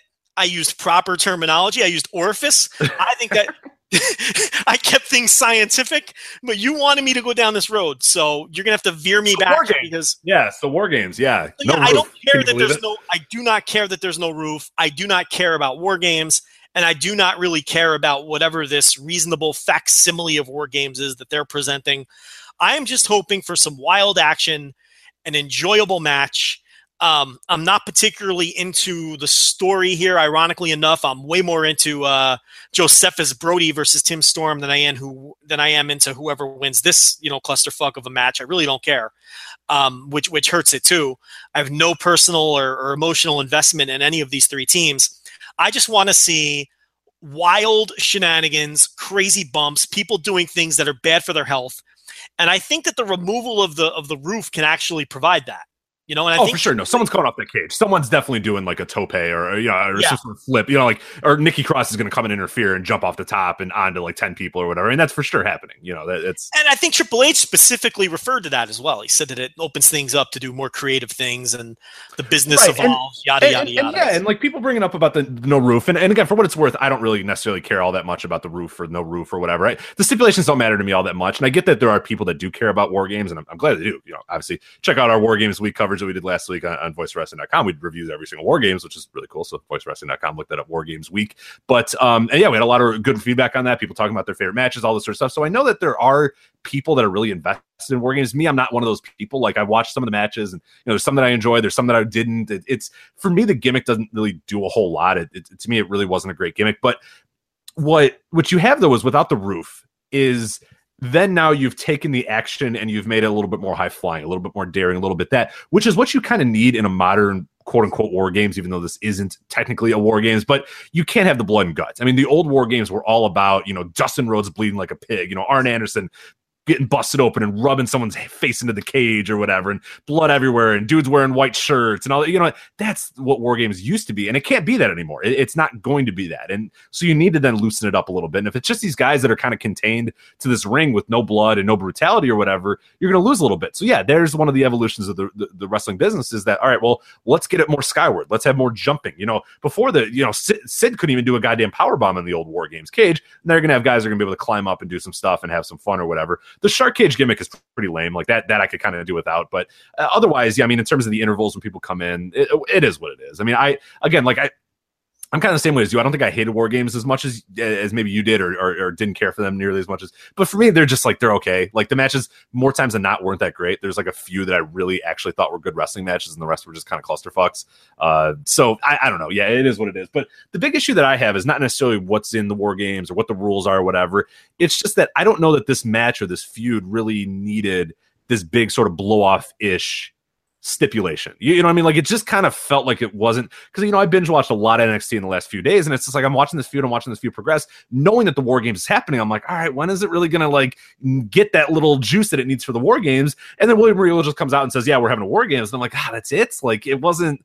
I don't think it necessitated it at all, and that's one of the issues. There have been hotter issues in NXT than this one. It just seems like for to really unearth this gimmick that hasn't been used in 20 years, and they've done a really good job of talking about the evolution of war games and talking about how important war games and as what it means or whatever. They did a really good video 2 weeks ago that were like guys talking about like, oh, you leave part of yourself in that ring and you're dead, all this sort of stuff, and it's like, yeah, that's true, but then why this match is just kind of like a bunch of people that have a little bit of an argument for a few weeks, and it's like, all right, let's get them in war games and let's dust this thing off that we haven't done in 20 years or whatever. So that's probably my biggest complaint is that I just don't know that it needed this sort of stipulation. Even if it wasn't war game, even if it was a cage match, I don't think it needed that either. It just didn't seem like there was enough juice to this feud. With that being said, the match is still going to be pretty good. Like I'm fully expecting it to be, even though it is probably the match that I'm least looking forward to on this entire show, it's probably the match that's going to deliver, maybe not the most, but at least at that same level. And it might deliver the most. It might be an awesome match. It might be a killer match that we all talk about for the rest of the year. Maybe it makes matches. I don't know, but to me, the build has just kind of been lackluster. And I think one of the big issues for me is always going to be is when a lot of it revolves around Adam Cole. I mean, I waited for years and people were like, oh, Adam Cole, just wait till Adam Cole goes to NXT. He's saving himself. All right. Okay. When does the saving stop? Because it just doesn't fucking do a thing for me, Adam Cole. Nothing. Zero. I'm with you. I'm waiting to get it. I'm waiting to get the Adam Cole. I'm on like year 6 of like sitting and being like, all right, let's see. Nope. Didn't work. Like him and Roderick Strong.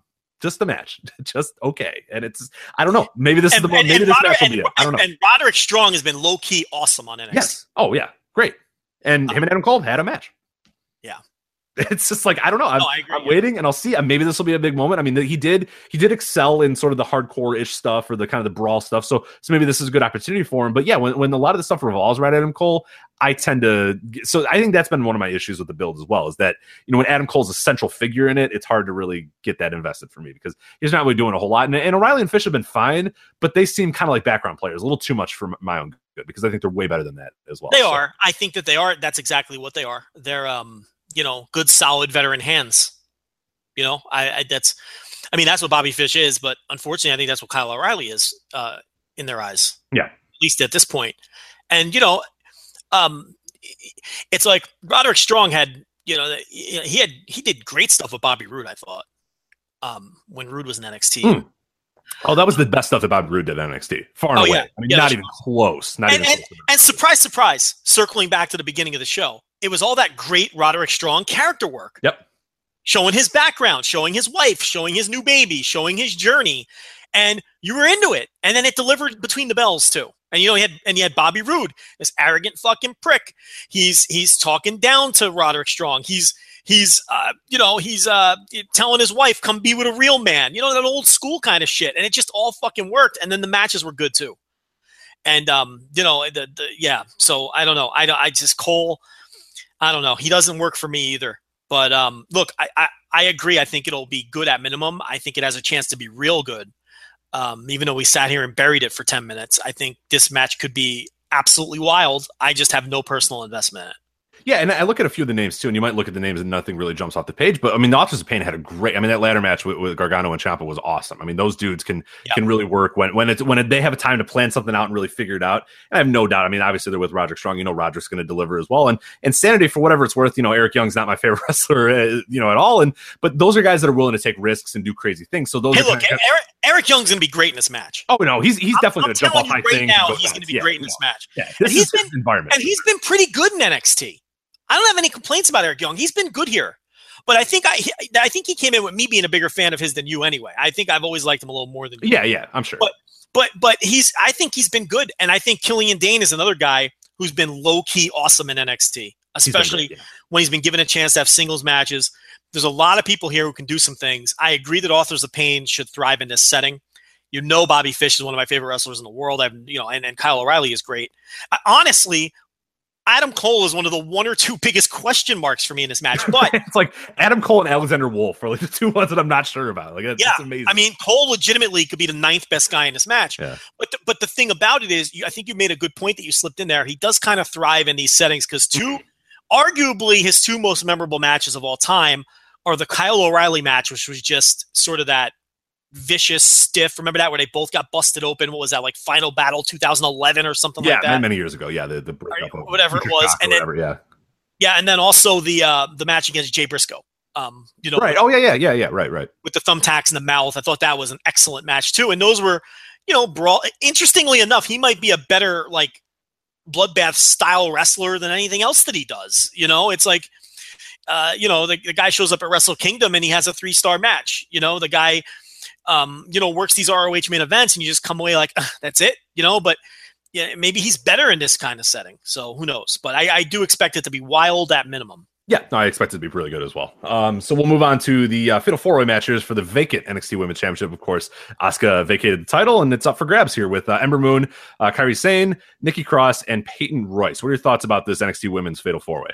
Well, I'd like to see Ember Moon versus Kairi Sane. I don't need Nikki Cross and Peyton Royce involved. Or give me Ember Moon versus Nikki Cross. Give me Kairi Sane. I just want a singles match, Rich. We've gone over this with New Japan a million times, but they're going to give you the 4-way. They're going to shoehorn people onto this thing. Again, I think this will probably be good, but I would much rather see a singles match. I will say this. I want Sane to win. I think that, if nothing else, the Asuka-Ember Moon match has convinced me that I want Moon to maybe never win this title or win it when she's truly on the way out. I like the emotion she showed when she lost to Asuka. I think that's been the most interesting she's been on her entire NXT run, when she showed that emotion in losing. I think that her gimmick is a little too over the top, and that humanized her to some extent.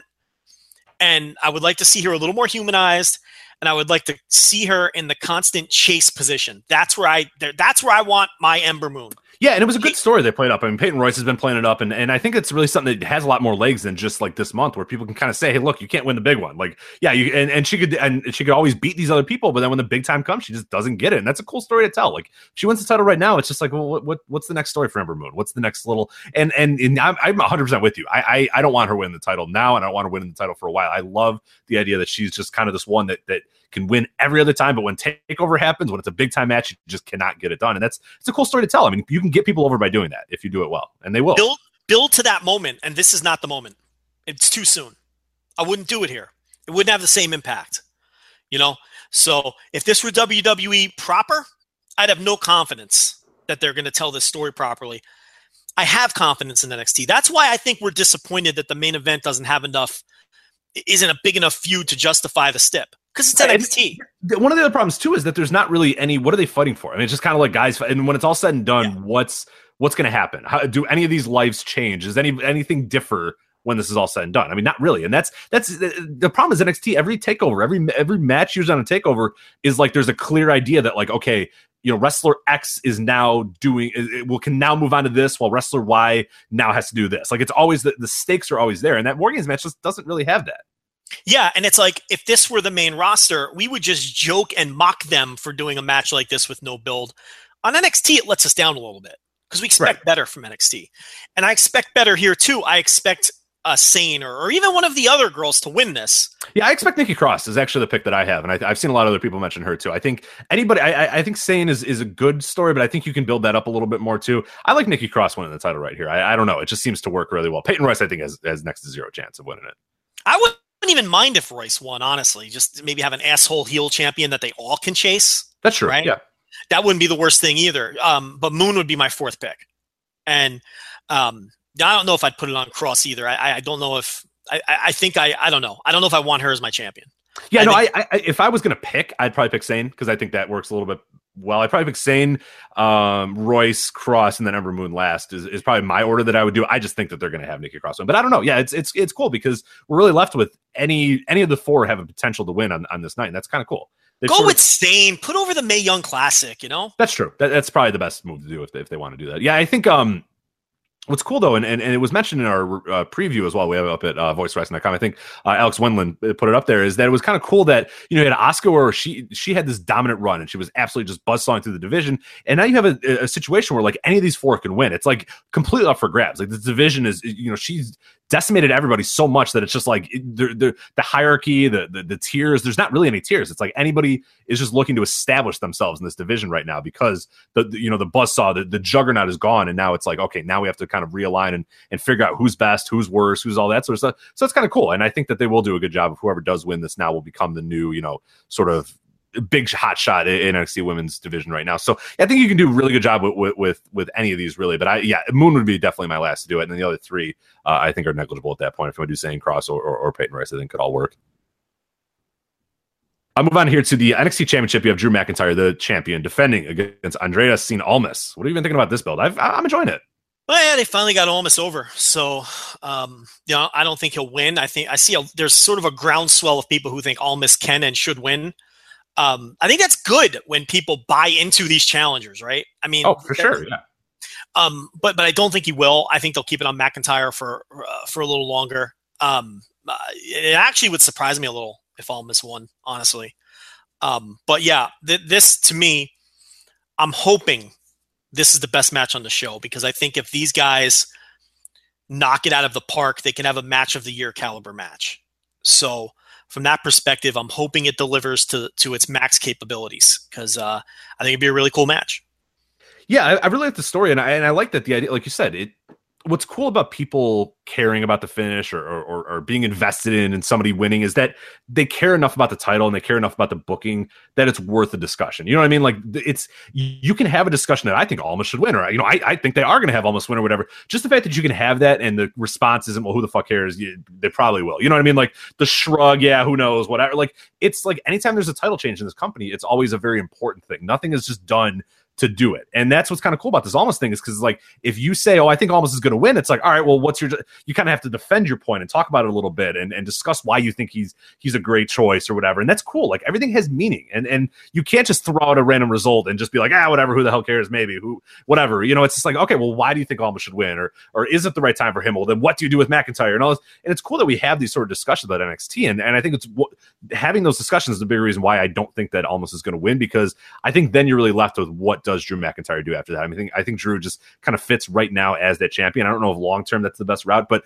for Almas, it doesn't. I don't know if it quite works as well if he wins it. I don't quite know what you do with it. I don't quite know what Drew McIntyre does with it, unless you want to have somebody interfere and then that sort of kickstarts a McIntyre feud. But that's, again, not how they've really told their stories as well. It's usually like the guy that wins a title, particularly the NXT Championship, is the guy that sort of reached that level and earned it, and then when they get that title, they keep it for a while. So it's always kind of cool in the booking they do that. And I don't know that they have that much confidence in Almas right now, and I don't know if they really have that next story for McIntyre ready to go. So I agree that McIntyre wins, but I think that Almas having a really competitive match, a really good match, will do a lot for him. And maybe he doesn't win the title when it's all said and done, but it proves that, okay, this guy got serious. Zelina Vega got behind him and got into his head or whatever, and this guy is now a force. And no, he didn't win the title on this night, but he can win it down the line, or he can be a force down the line. I think that'd be a better story to tell than him winning the title right now. Yeah. It's not obviously the War Games match is the big focus here. So McIntyre's not even in a main event position really here. But yeah, I'm most looking forward to this match out of anything else on the show. Yeah, it's just great for me to see Almas in it, because that was a guy who was just like floating in space, and he had no idea what he was doing. He had the weird the dancing gimmick, and nobody liked it. And you could tell the guy was uncomfortable, and you were just waiting for him. Like, he looked like he was 1 foot out the door, and they've gotten it. They figured it out. And a big thing that they did is, again, accentuate the positives and hide the negatives. He doesn't talk anymore. He'll say 1 or 2 words. He'll say them in Spanish. He'll smirk or whatever. But Zelina does all the heavy lifting, and it's like, again, pro wrestling for years and years and years. What are you good at? Okay, let's do that. What are you bad at? Okay, let's not have you do that. We'll give you a manager. Right, exactly. You can't talk. You don't know the language. Wow, well, fuck it. Go out there and try to talk, and go out there and try to cut shitty promos. That didn't work, and nobody cared about it. Or if you can't talk, we'll pretend you don't know the language, and we'll make you Mongolian. Or right, yeah. We'll turn you, and then we'll give you a manager. So yeah, it's the way things were done. So they figured it out, and they were like, all right, look, you don't know the language, you're not good at the promos, you're good at kind of looking like a dickhead, and then good at sort of portraying that character. So good, we'll have you do that. We'll give you a talking, a manager that talks for you, and you're good to go. And it's like, boom, there you go. It's not hard. It's just like, find out what these people are good at and utilize that. And what they're not good at, you figure out ways to cover it up. And it's just like, it's not hard at all. So Zelina, she's a great character. She's one of the most compelling characters in this entire show right now, because she's just great at cutting promos and great at that presence. And Almas just has to sit there and sort of smirk and nod his head or whatever, and be the guy who delivers in the ring. And he can do that. And so I'm really excited about this match for that reason. I don't expect her to be employed long. Number one, she's with Austin Aries, which is, you're going to get heat from that. Number two is she kind of breaks the fourth wall on Twitter when she insinuates that Almas is basically plowing his way through Florida. I mean, she's got to take it easy with some of that stuff. I don't know if you've seen some of this stuff. I don't think I have, no. I mean, she's just real sassy on Twitter. Like, people will, other, Peyton Royce or whoever will tweet her, like, within character or whatever. And then she just always finds a way to throw in the fact that Almas is basically banging everything in sight in Florida. I mean, I don't know how she's getting away with it, but I'm not making any of this up. I mean, it's all. I'm going to have to go check this out. I don't know if I've seen any of this. So. Yeah, so I mean, she's she better pump the brakes on that stuff, But yeah, so should be a good match. Are you sure that's not in character? Are you sure him plowing through Florida is in character? if that's part of his gimmick, I don't know. I did. It hasn't been obvious to me, but she's always making reference to shit like that, So, I don't know. Funny. All right, a few matches here left to go. We got Aleister Black versus the Velveteen Dream. Joe, what have you thought about this? It's been kind of a unique build in NXT, but I don't know. I've kind of liked it. Yeah, you got the serious shooter, the kickboxer, whatever he is, this creepy dude who just no nonsense, kicks you in the head, beats you in the middle of the ring versus sort of this Goldust-like figure.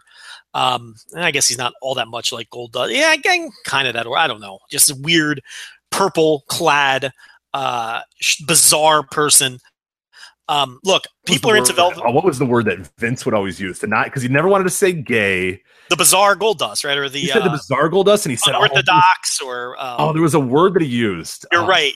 And what was that word? It was like, because he didn't want to say that he enjoys sex with oh man, what was it? He never. Yeah, you're right. They never overtly. Vince never called him. Great word, and now I'm blanking on it. Fuck. Yeah, you're right. I can't remember either. But I think Vince wanted to always keep those lines blurred with Goldust too. I don't necessarily think it was an aversion to saying gay. I think that had something to do with it, but I also think they always wanted to blur the lines with Marlena and things like that. But until Jerry Lawler took it into his own hands. Well, yeah, because he never was actually supposed to be, and that was kind of a thing. I think that he never was supposed to actually be gay, like you're saying. But what was that word? Fuck. he was sort of, to me, it was always playing off of other people's homophobia. Right, exactly. Why does this bother you? And it's kind of a cool, Razor Ramon. Why are you so bothered by me, touching your hair or whatever? And right. And here's the thing, and he'd beat them because they were so worried about it. Right, Ahmed Johnson, he would call him Mandingo and try to kiss him. It was really some, ahead of its time. It was before the Attitude Era, even, that they were doing that stuff. We're talking 1995. What they call that era?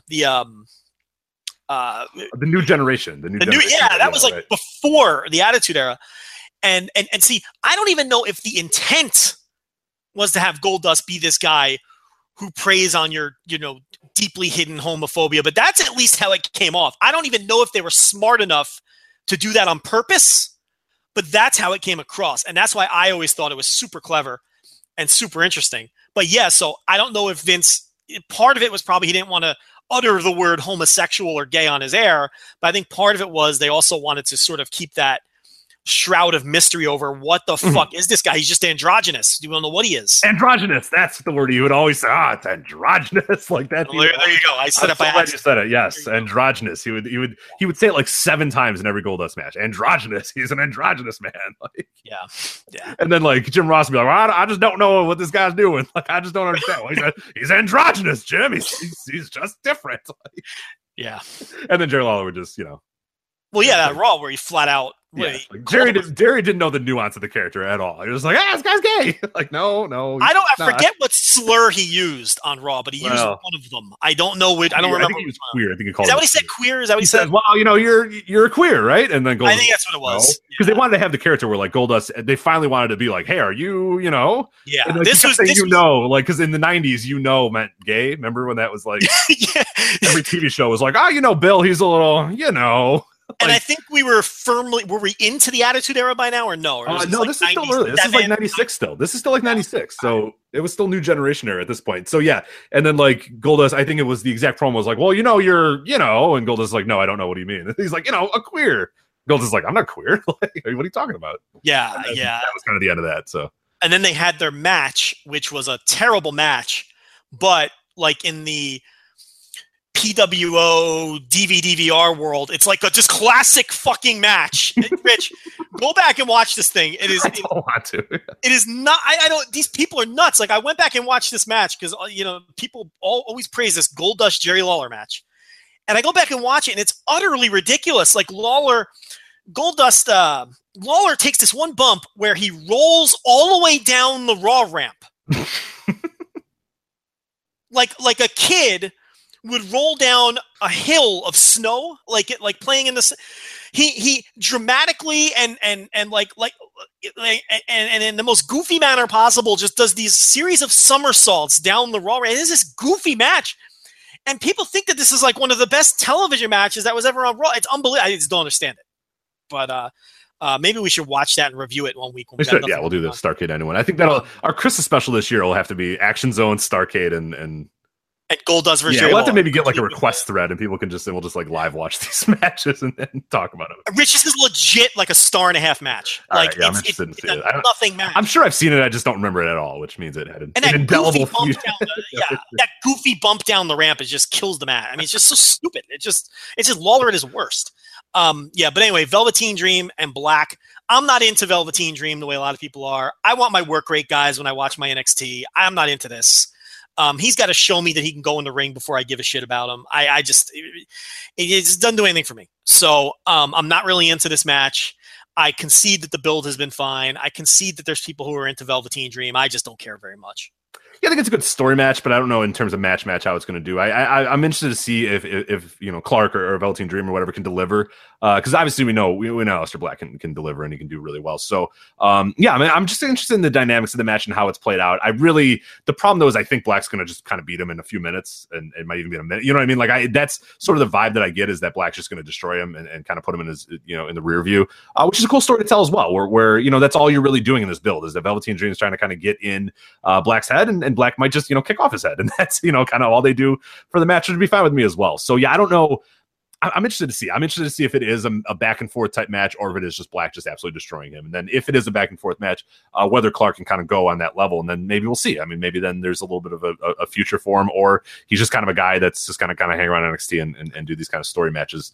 Who is this Clark you speak of, sir? Oh, I'm sorry. Yes, it's the Velveteen Dream. I'll tell you this. The Velveteen Dream is a huge improvement over like the Trump gimmick that Clark was doing.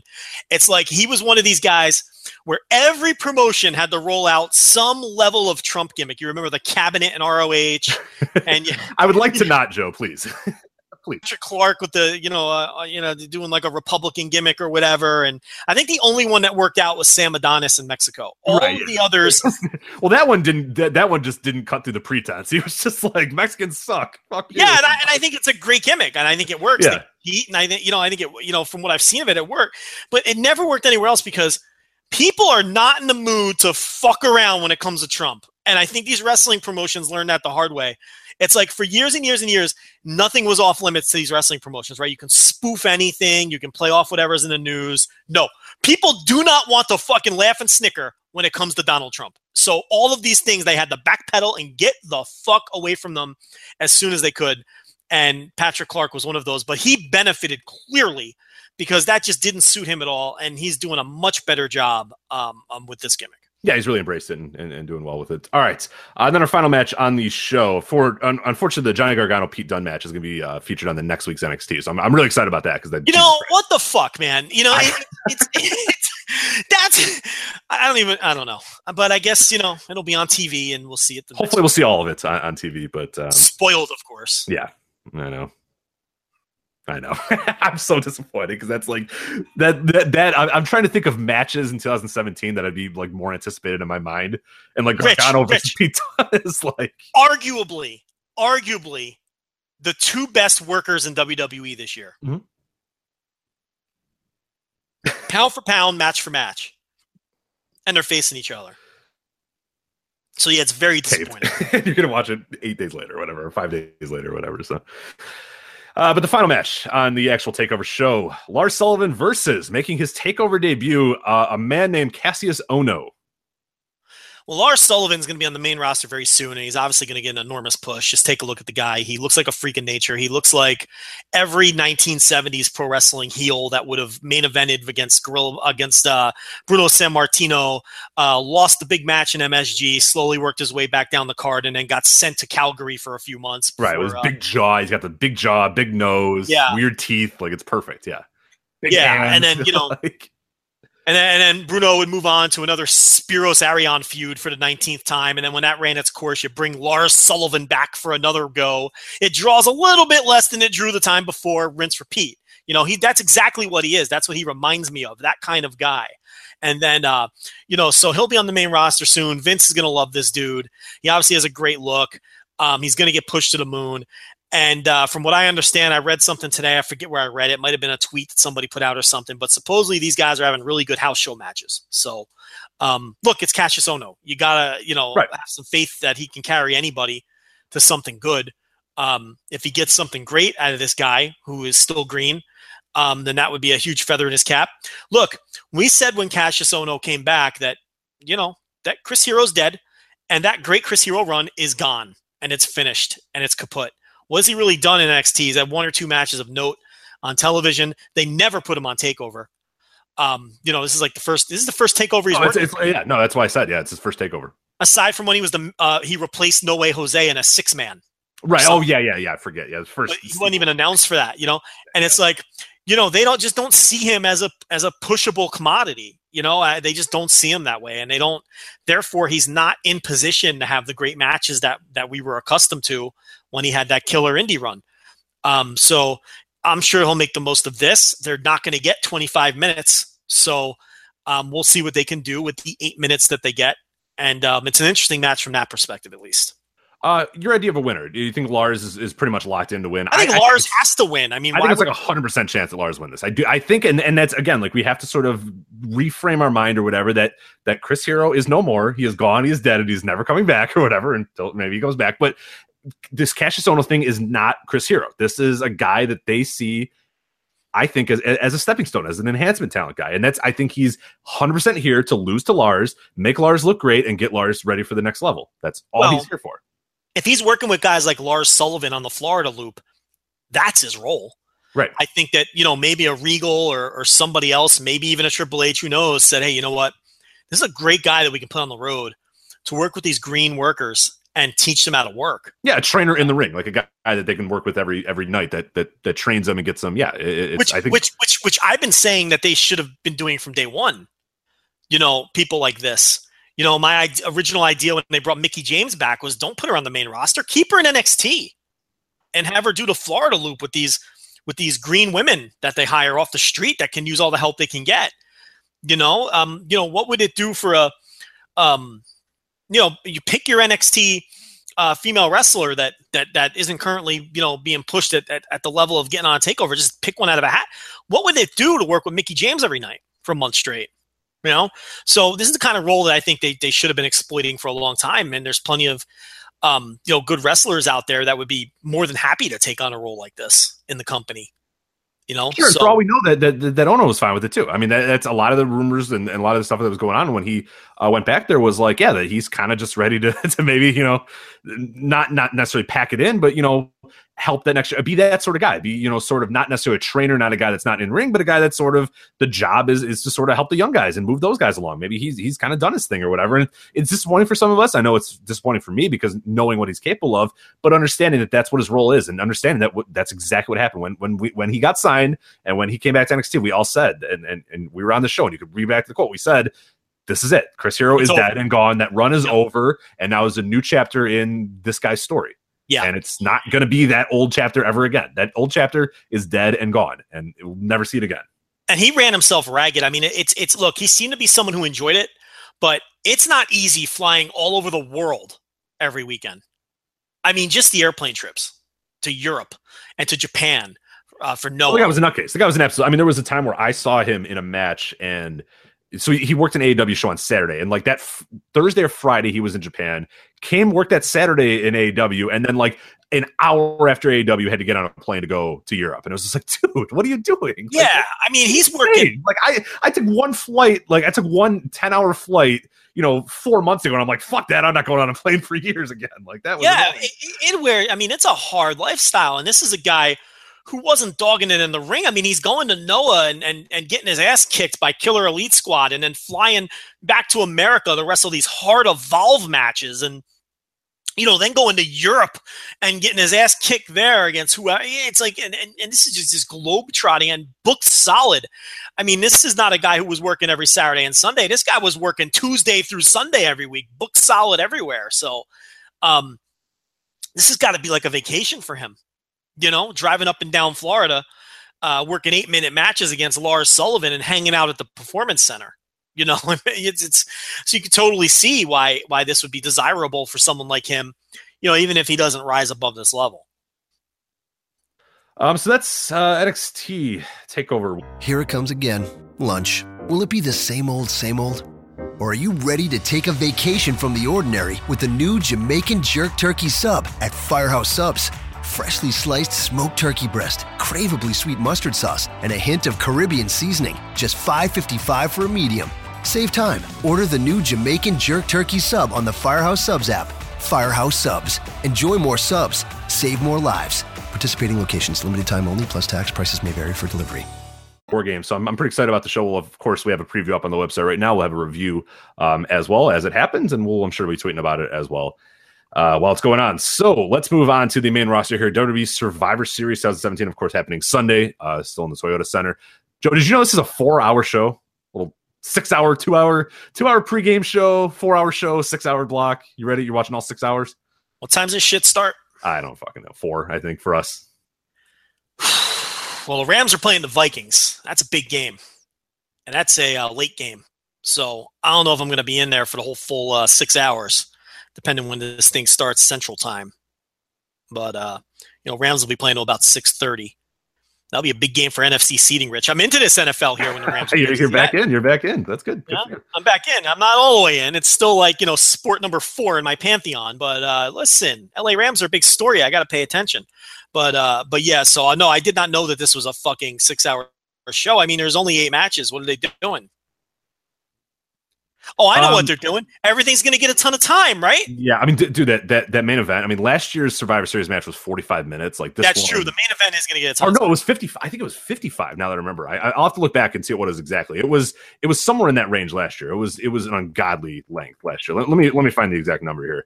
I know it was either 45 or 55, but it was. Yeah, for sure. I actually, I was part of the preview for this on the site, and I mentioned that 52-55, 52-55 last year's match. Yep. I said it's going to go at least 45 minutes, at least. So, and they're going to tell. We might as well start there since we're talking about it. Let's start with that match. That's the Team Raw versus Team SmackDown. I mean, that it's loaded with stars and people that they're going to be afraid to beat. So I think it's an interesting match from that perspective. Who the hell is going to get eliminated from this thing? Who's going to do the eliminating? How are they going to eliminate? How are they going to protect people? And they're going to tell a million different stories in this match. I mean, this match is just ripe for run-ins from all sorts of different people, whether it's Zayn and Owens, whether it's Kane. You never know who's going to pop up in this thing. And it's going to be long. They're going to tell a bunch of stories. And much like the War Games match, I'm hoping this is an absolute 50-minute riot and a lot of fun. I'm not expecting Okada Omega, but I'm expecting it to be fun and interesting and have cool moments. So I don't know. Is that a fair summation of what you expect? I think that's fine. Yeah, I mean, the build's been ridiculous, and like we could take our time and laugh about it and joke about this, and Triple H is in it, and this thing is in it. But it's again, like, and this is I'm taking this tack now with WWE in general. It's just like whatever, man. Like I just hope it's fun. I just hope it's not terrible, and I hope that I like laugh or whatever. Like I'm this guy and what, because we're gonna talk about this entire show, and this is a show that like legitimately, if every single thing that we predict the opposite happens, nothing matters. Right. If Charlotte beats Alexa, if Alexa beats Charlotte, nothing changes in their lives. If Triple H pins Bobby Roode in this match, nothing matters in that. If Shane McMahon pins Kurt Angle, nothing, you know what I mean? Like nothing fucking matters. It's such. I'm trying to pick winners for these. No, why? Don't even just fucking roll dice, flip a coin. The preview.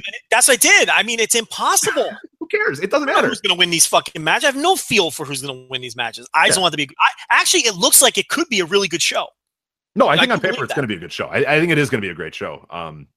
Because a lot of the matches themselves look great, but yeah, results don't matter. So you basically just have to kind of go in and go, okay, look, I hope it's a fun match. I hope it's kind of this. I hope it's that. Like this is one that I expect to be a train wreck. I expect thousands of run-ins and weird protected finishes where Asuka, or not Asuka, but we'll talk about her in a little bit. But like where certain people can't be pinned and certain people can be pinned. You know what I mean? Like it's just going to be this weird thing where some guys are going to get DQ'd, some guys are going to get protected. There's going to be for sure run-ins. It's whatever. That's the interesting thing about the Raw SmackDown match, though, is who the fuck is getting eliminated here?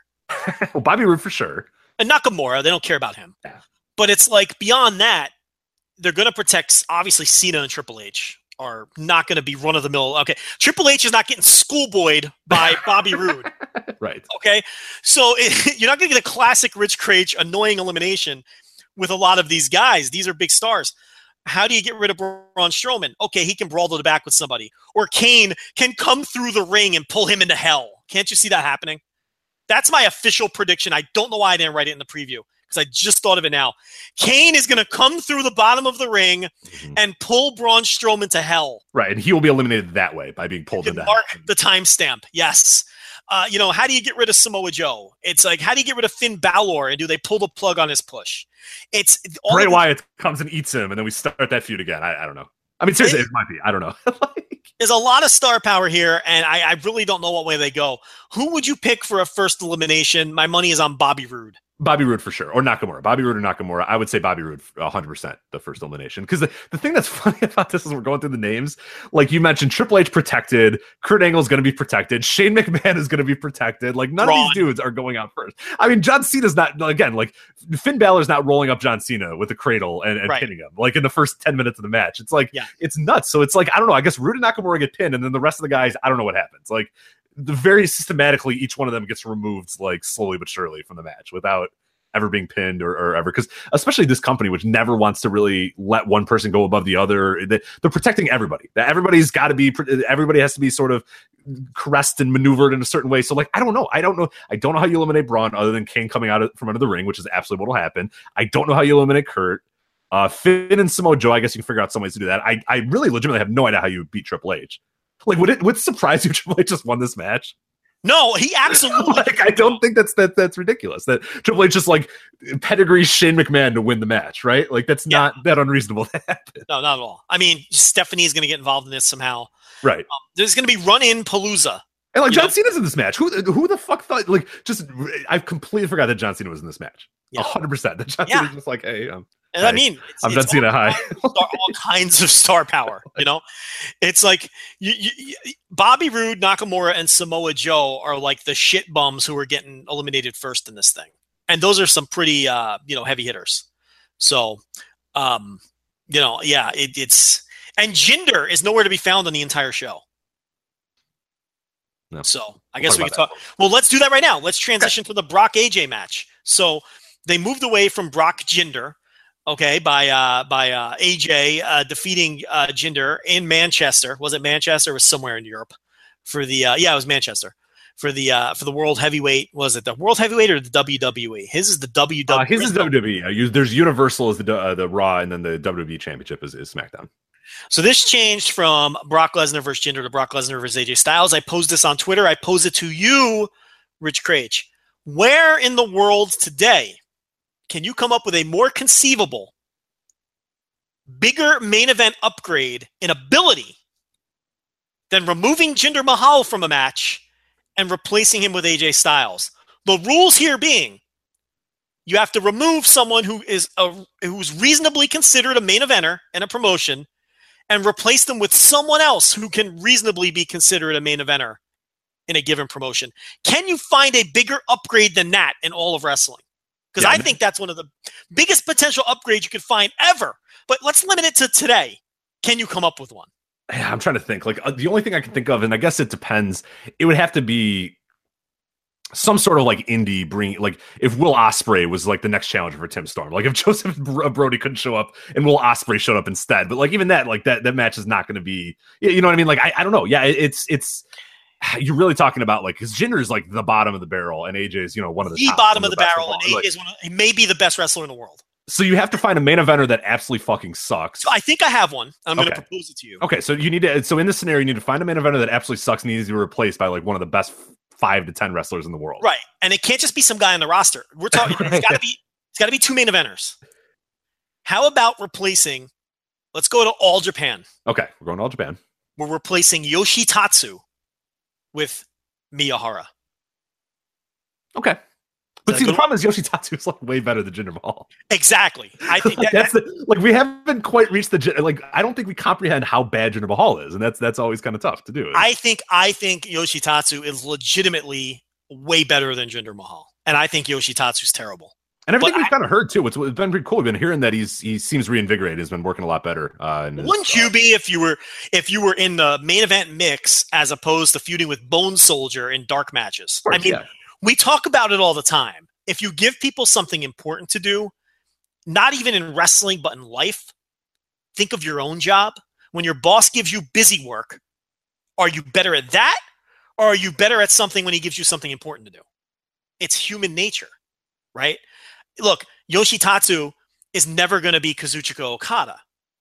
But if you put him in a Triple Crown title match and you advance him a couple rounds in the Royal Road tournament and you get behind him and you do some things with him, he's going to be reinvigorated. He's going to be excited to go to work. He's going to be excited and have ideas for his matches. So I haven't seen the stuff. I'm going to watch it, but I haven't seen it yet. But I'm sure his stuff has been much better in All Japan than it's been in New Japan, just for that reason alone. Yeah, he popped up in Wrestle One. He was wearing a donut jacket. He was teamed with Jiro, so that looks pretty fun too. He looks like he's having a good time there. So it's good. He's kind of all over the place, and that's And we talk about that all the time. Like, these guys aren't robots. They're not machines. Again, if you're told, hey, this is what we're doing with you, and this is da-da-da-da, and you're like, oh, that's interesting, you're of course it's gonna reflect in your work, versus, hey, we have 5 minutes and you're feuding with Bone Soldier, and get in and get out as quick as possible. Please, thank you, bye. Like, you're not gonna care. So I guess the comp is hard. You got to find a guy that's like terrible, like a guy in a main event picture. I think Tatsu Miyahara is the closest you're going to get. Right. Yeah. I think it's in 2017, the working, we talk about the working standard all the time. You go through all your big time promotions, all your big time companies or whatever. They get it now. Nobody has a champion that's like a guy that looks like a champion should look, but can't go. Like, everybody can go. How about, okay, the problem with this one is I can't think of the great worker you'd replace him with, but how about replacing EC3 with somebody in Impact? Okay, yeah. You consider him a viable main eventer, right? Sure. No, yeah, I would. Even though if currently he's not working main events. But I don't see Impact doesn't have that high-level worker. Yeah, who's that guy that's sitting on the roster that can immediately go? That's AJ. That can just kind of fit in perfectly, right. and yeah. Who's also a main eventer. I mean, they don't have it. You know what I mean? It's like, okay, I guess it would somebody off the indies or pluck somebody from another company is all the way. You know what it'd be? It'd be EC3 and Eddie Edwards. That's what it'd be. But the thing is, I don't think that gap is nearly as far as Jinder and AJ. No, Jinder and AJ still smokes that, as does Yoshitatsu and Miyahara. New Japan doesn't really have one because none of their main eventers are shitty. You can match AJ in New Japan. You can't match Jinder at the main event level because their Jinders are guys like Nakanishi. Yeah, I was going to say, if Nakanishi was main eventing Wrestle Kingdom and you replaced him with Tetsuya Naito, then yes, that would be comparable. But right, but they don't main event those guys. Like Nakanishi is in the main event, and then they decide, 3 weeks prior, fuck that, let's have Naito in the main event instead. I mean, that's really the comp we're working with here. It's like, yeah, Ring of Honor, it doesn't work because everyone is just kind of okay. So yeah, I mean, someone came up with one on Twitter, but it was a historical one. What do you think of this one? How about Mr. Perfect replacing the Ultimate Warrior in that tag team match at Survivor Series in 92 or whatever it was? Yeah, that's a good one on paper, but the problem was that Mr. Perfect, when he came in at that point, was not in shape. Like, they told him 2 weeks prior, hey, by the way, buddy, you're in this main event thing, and he's like, oh, okay, like, I haven't worked out and I'm not doing like. So that's the only issue, is that Mr. Perfect in his peak, yes, but like, you weren't getting Mr. Perfect in his peak then. And it was post-back injury. Exactly. And his back was ravaged. He hadn't worked out. He wasn't ready. And the match showed. I mean, it was not a very good match, and he wasn't great in it as well. So on paper, yes, Ultimate Warrior being replaced by peak Mr. Perfect makes sense. But at that point, 1992, post-back, it wasn't. I don't know. Yeah, it wasn't quite the same. This wasn't 1987 Kurt Hennig. Exactly. Yeah. So I think yes, it's not bad, but it's still like, it's not this. Like, this is unprecedented.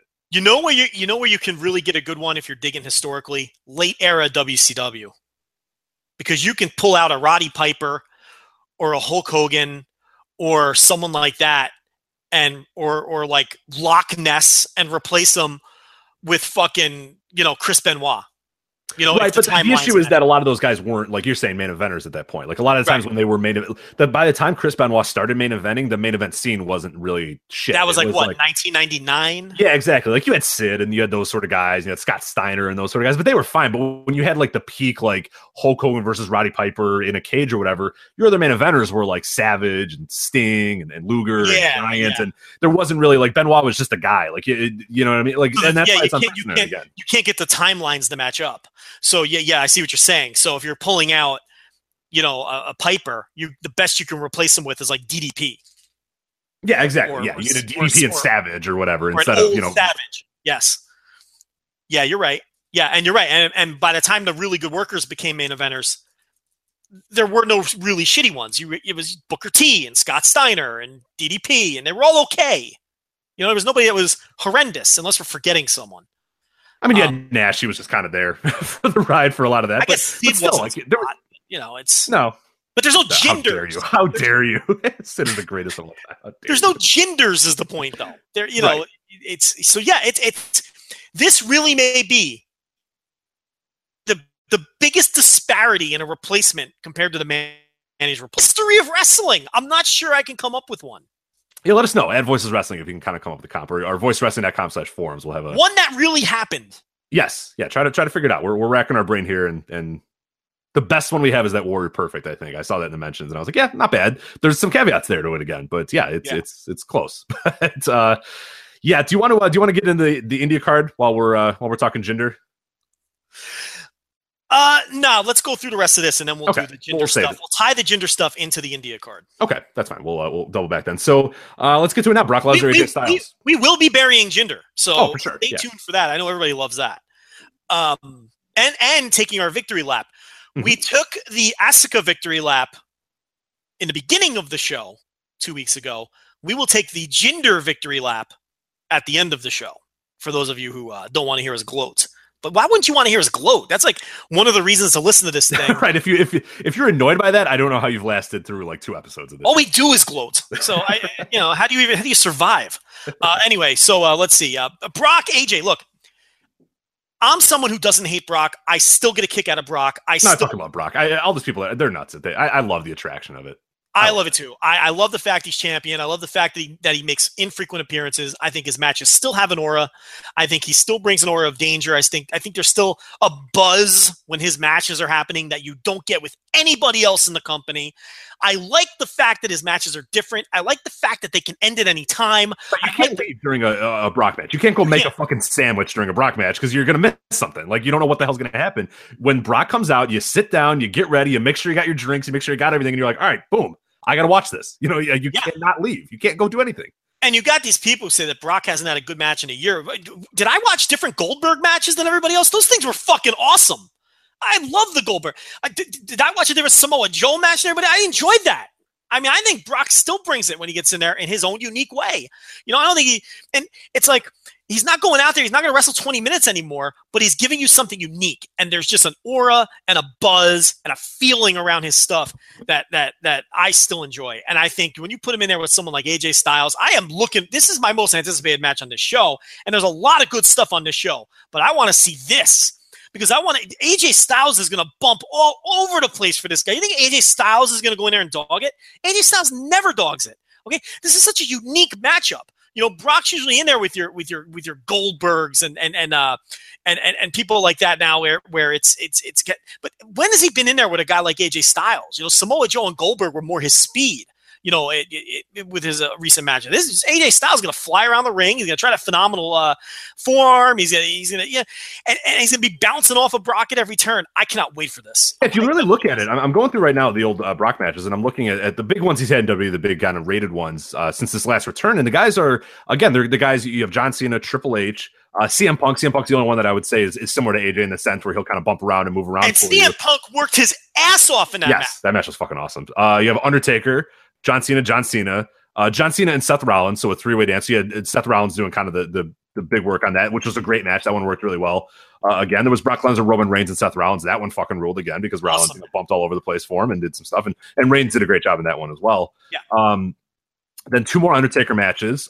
Dean Ambrose, Roman Reigns match. Yeah. Dean Ambrose match. A Goldberg match, Samoa Joe, and then that last 4-way, the big bulky men screaming at each other 4-way that they had. So you basically got CM Punk and then 2 Seth Rollins triple threats are about all you got. Yeah, and the 4-way was awesome. And who are these people saying these Brock matches this year weren't good? The 4-way was awesome. The Goldberg matches were awesome. I liked the Samoa. I could see maybe some people not liking the Samoa Joe match. I liked that. I think it was awesome, but I liked it. Brock has delivered. His matches have delivered. I completely disagree with people who don't think Brock has delivered. I completely disagree with it. So, and I think this will deliver too. And you can hear the excitement in my voice. I'm looking forward to this. As is going to be customary with this entire review, we're not going to do you want me to make a prediction? I don't know. Who fucking knows? Brock's probably going to win. Yeah, Brock has to win because they got to prepare him to lose the Roman. So right, exactly. So Brock's going to win here, but the rest of the matches we're just going to go because I mean they don't matter. I mean it's impossible. So there's like 2 matches on this show that I am 100% confident who's going to win. Yeah. This is one of them, and we'll talk about another one here in a little bit. And the rest are complete coin flips. 100% coin flips. The rest of them, I would say. Let's go to the top now. Yeah, I was going to do it. So you got Enzo and Kalisto in your pre-show for the Cruiserweight Championship. Enzo, of course, defending against Kalisto. I imagine Enzo retains here, but I don't know. Who the fuck knows? I wrote a lot of words about this in the preview, and I'd really like people to go read it. I'm not going to repeat myself here, but I had I had more thoughts about this match than any other match on the show, oddly enough.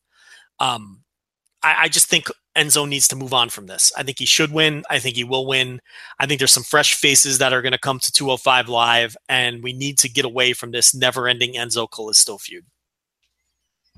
I'm with you on that. Yeah, I hope that. I mean, Enzo probably does win, like I said, and it seems like the right move. But it's hard to tell with this company. But I agree, the Kalisto thing is just not really quite worked, and it hasn't gotten that certain level. So yeah, it's Kalisto. You know what I mean? It's like he's not the guy. So.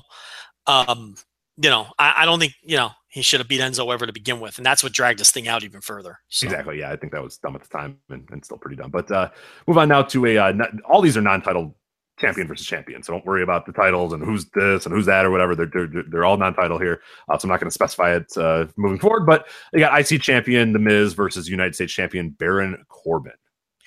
Yeah, these are 2 guys who kind of work their own angle on various social media platforms. And it's more interesting than anything they've done on TV. So again, that's the theme of this entire episode of this podcast, so they've called each other out on social media and they've kind of injected their own personality into things. And, without that, I'd have zero interest in this. With that, I'm kind of interested in it. So I do think that this match has a chance to really fall apart. I do think Miz is a better wrestler than he gets credit for in some circles, but he's not nearly as good as he gets credit for in others. And Corbin is a guy who I believe needs to be carried.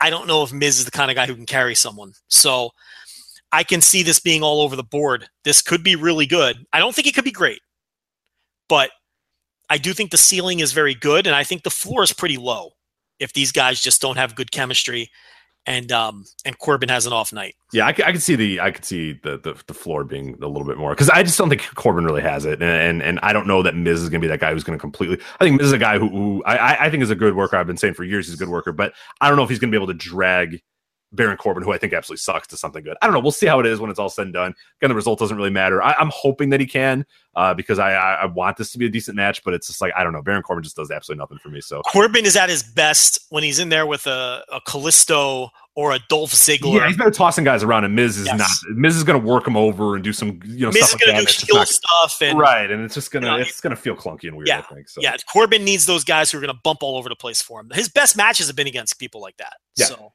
And Miz is not that kind of worker, but we'll see. I'm interested from the perspective it can be all over the board.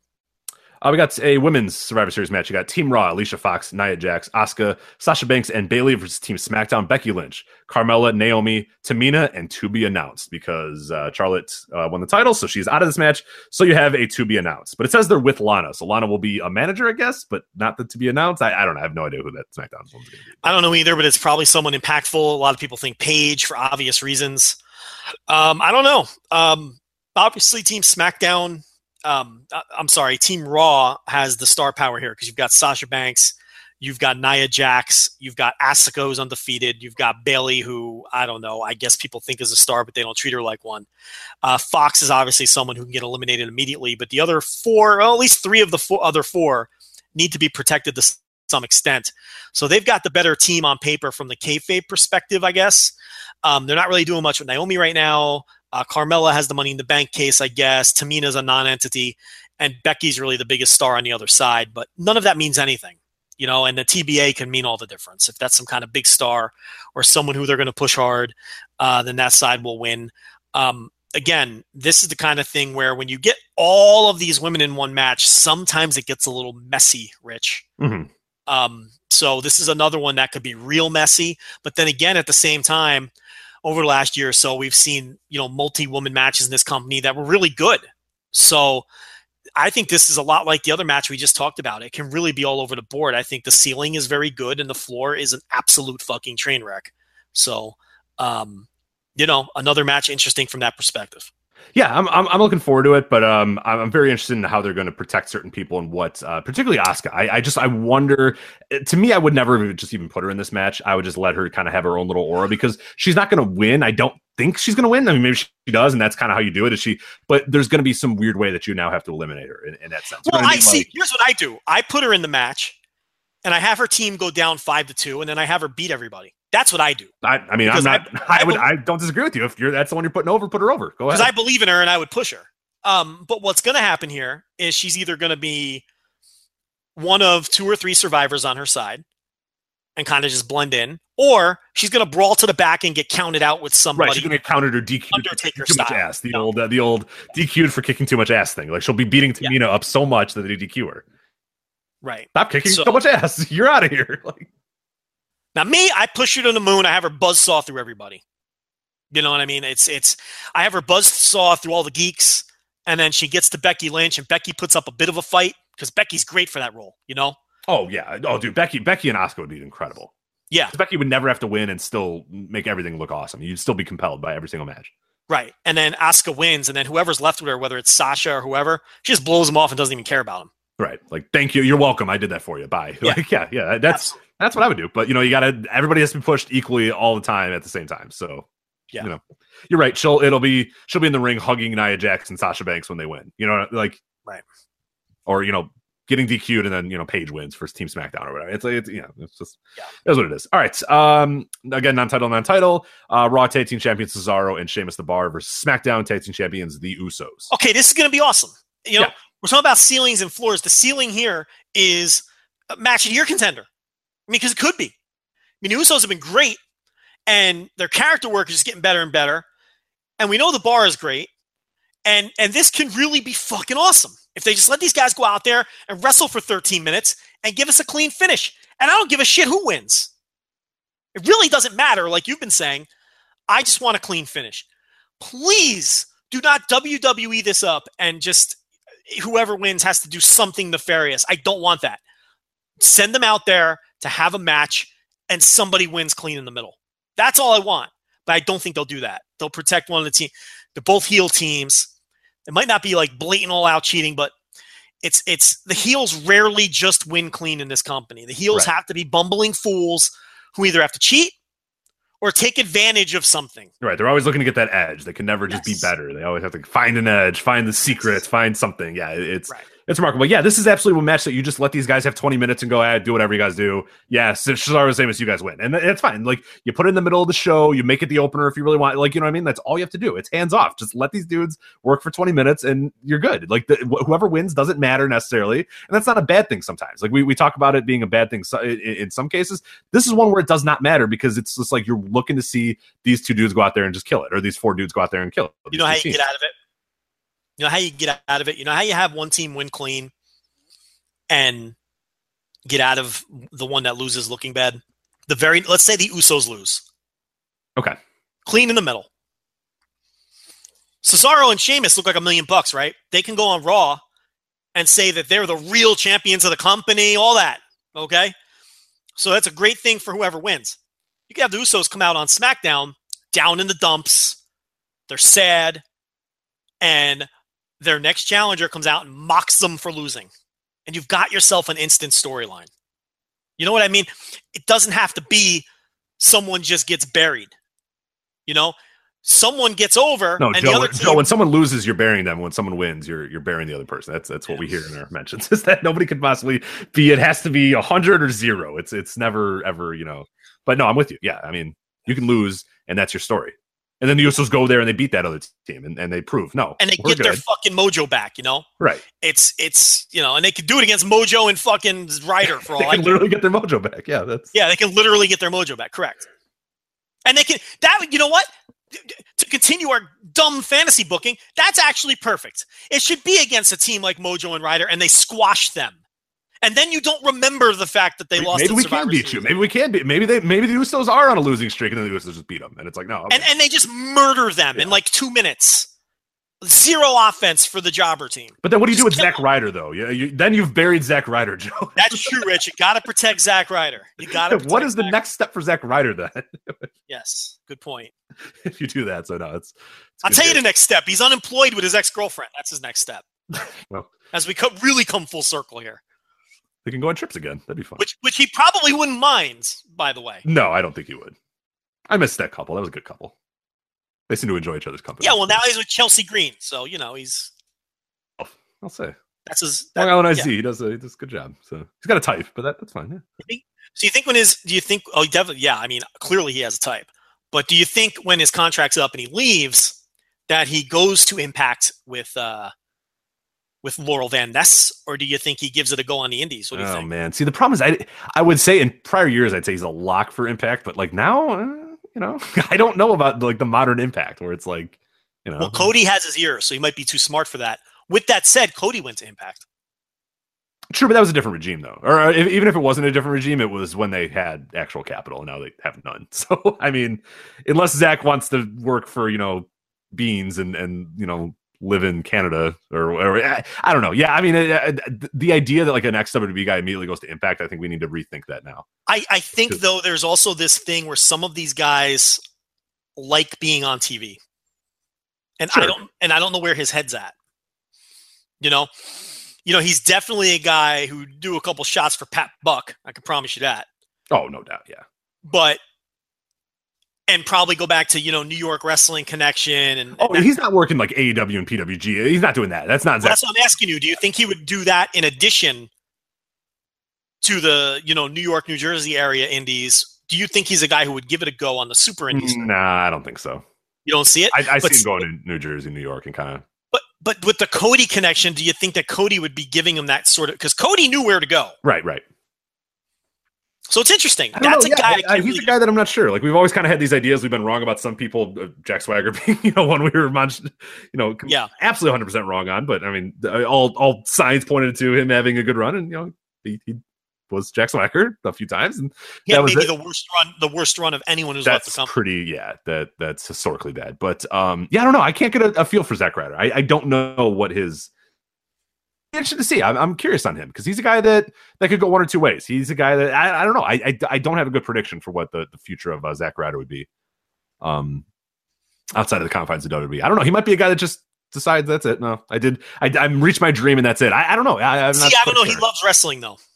Yeah, but he might be that guy that does it a few times and then realizes I don't really love it as much as like I love when it was with where I got the nice planes and nice hotel. You know what I mean? Like it might be that sort of guy that like.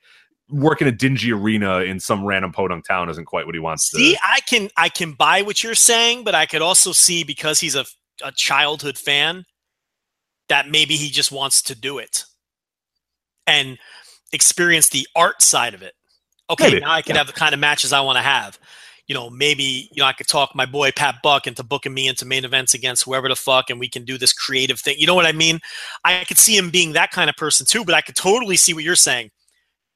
That now he's used to a certain lifestyle after a decade in that company. It's almost a decade, right? I mean, from the Edge Head era. More than that. Jeez, it might be that Edge Head era. WWE CW, when they were the major. I think that Edge Head, that might be even older than 10 years. Let me go. No, well, the Major Brothers were before the Edge. That's what I'm saying. Yeah, I think he's been around for. Yeah, let me do it. Yeah, like about a decade. Because WWE CW was 2007, 2008, right? So he was a Major Brother. Oh, you had it on the money. So 2007. So March of 2007 is when the Majors showed up in WWE. Yeah.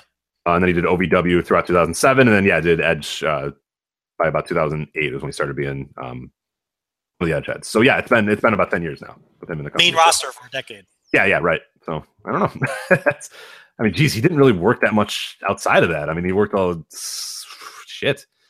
He did some. Oh, no, he's a Deep South guy back to 2006 even. Yeah.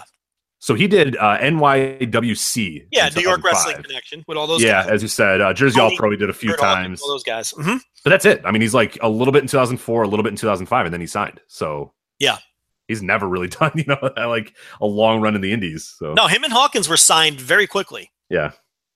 They're like the dollar store Edge and Christian, which is fitting, because they were Edge heads.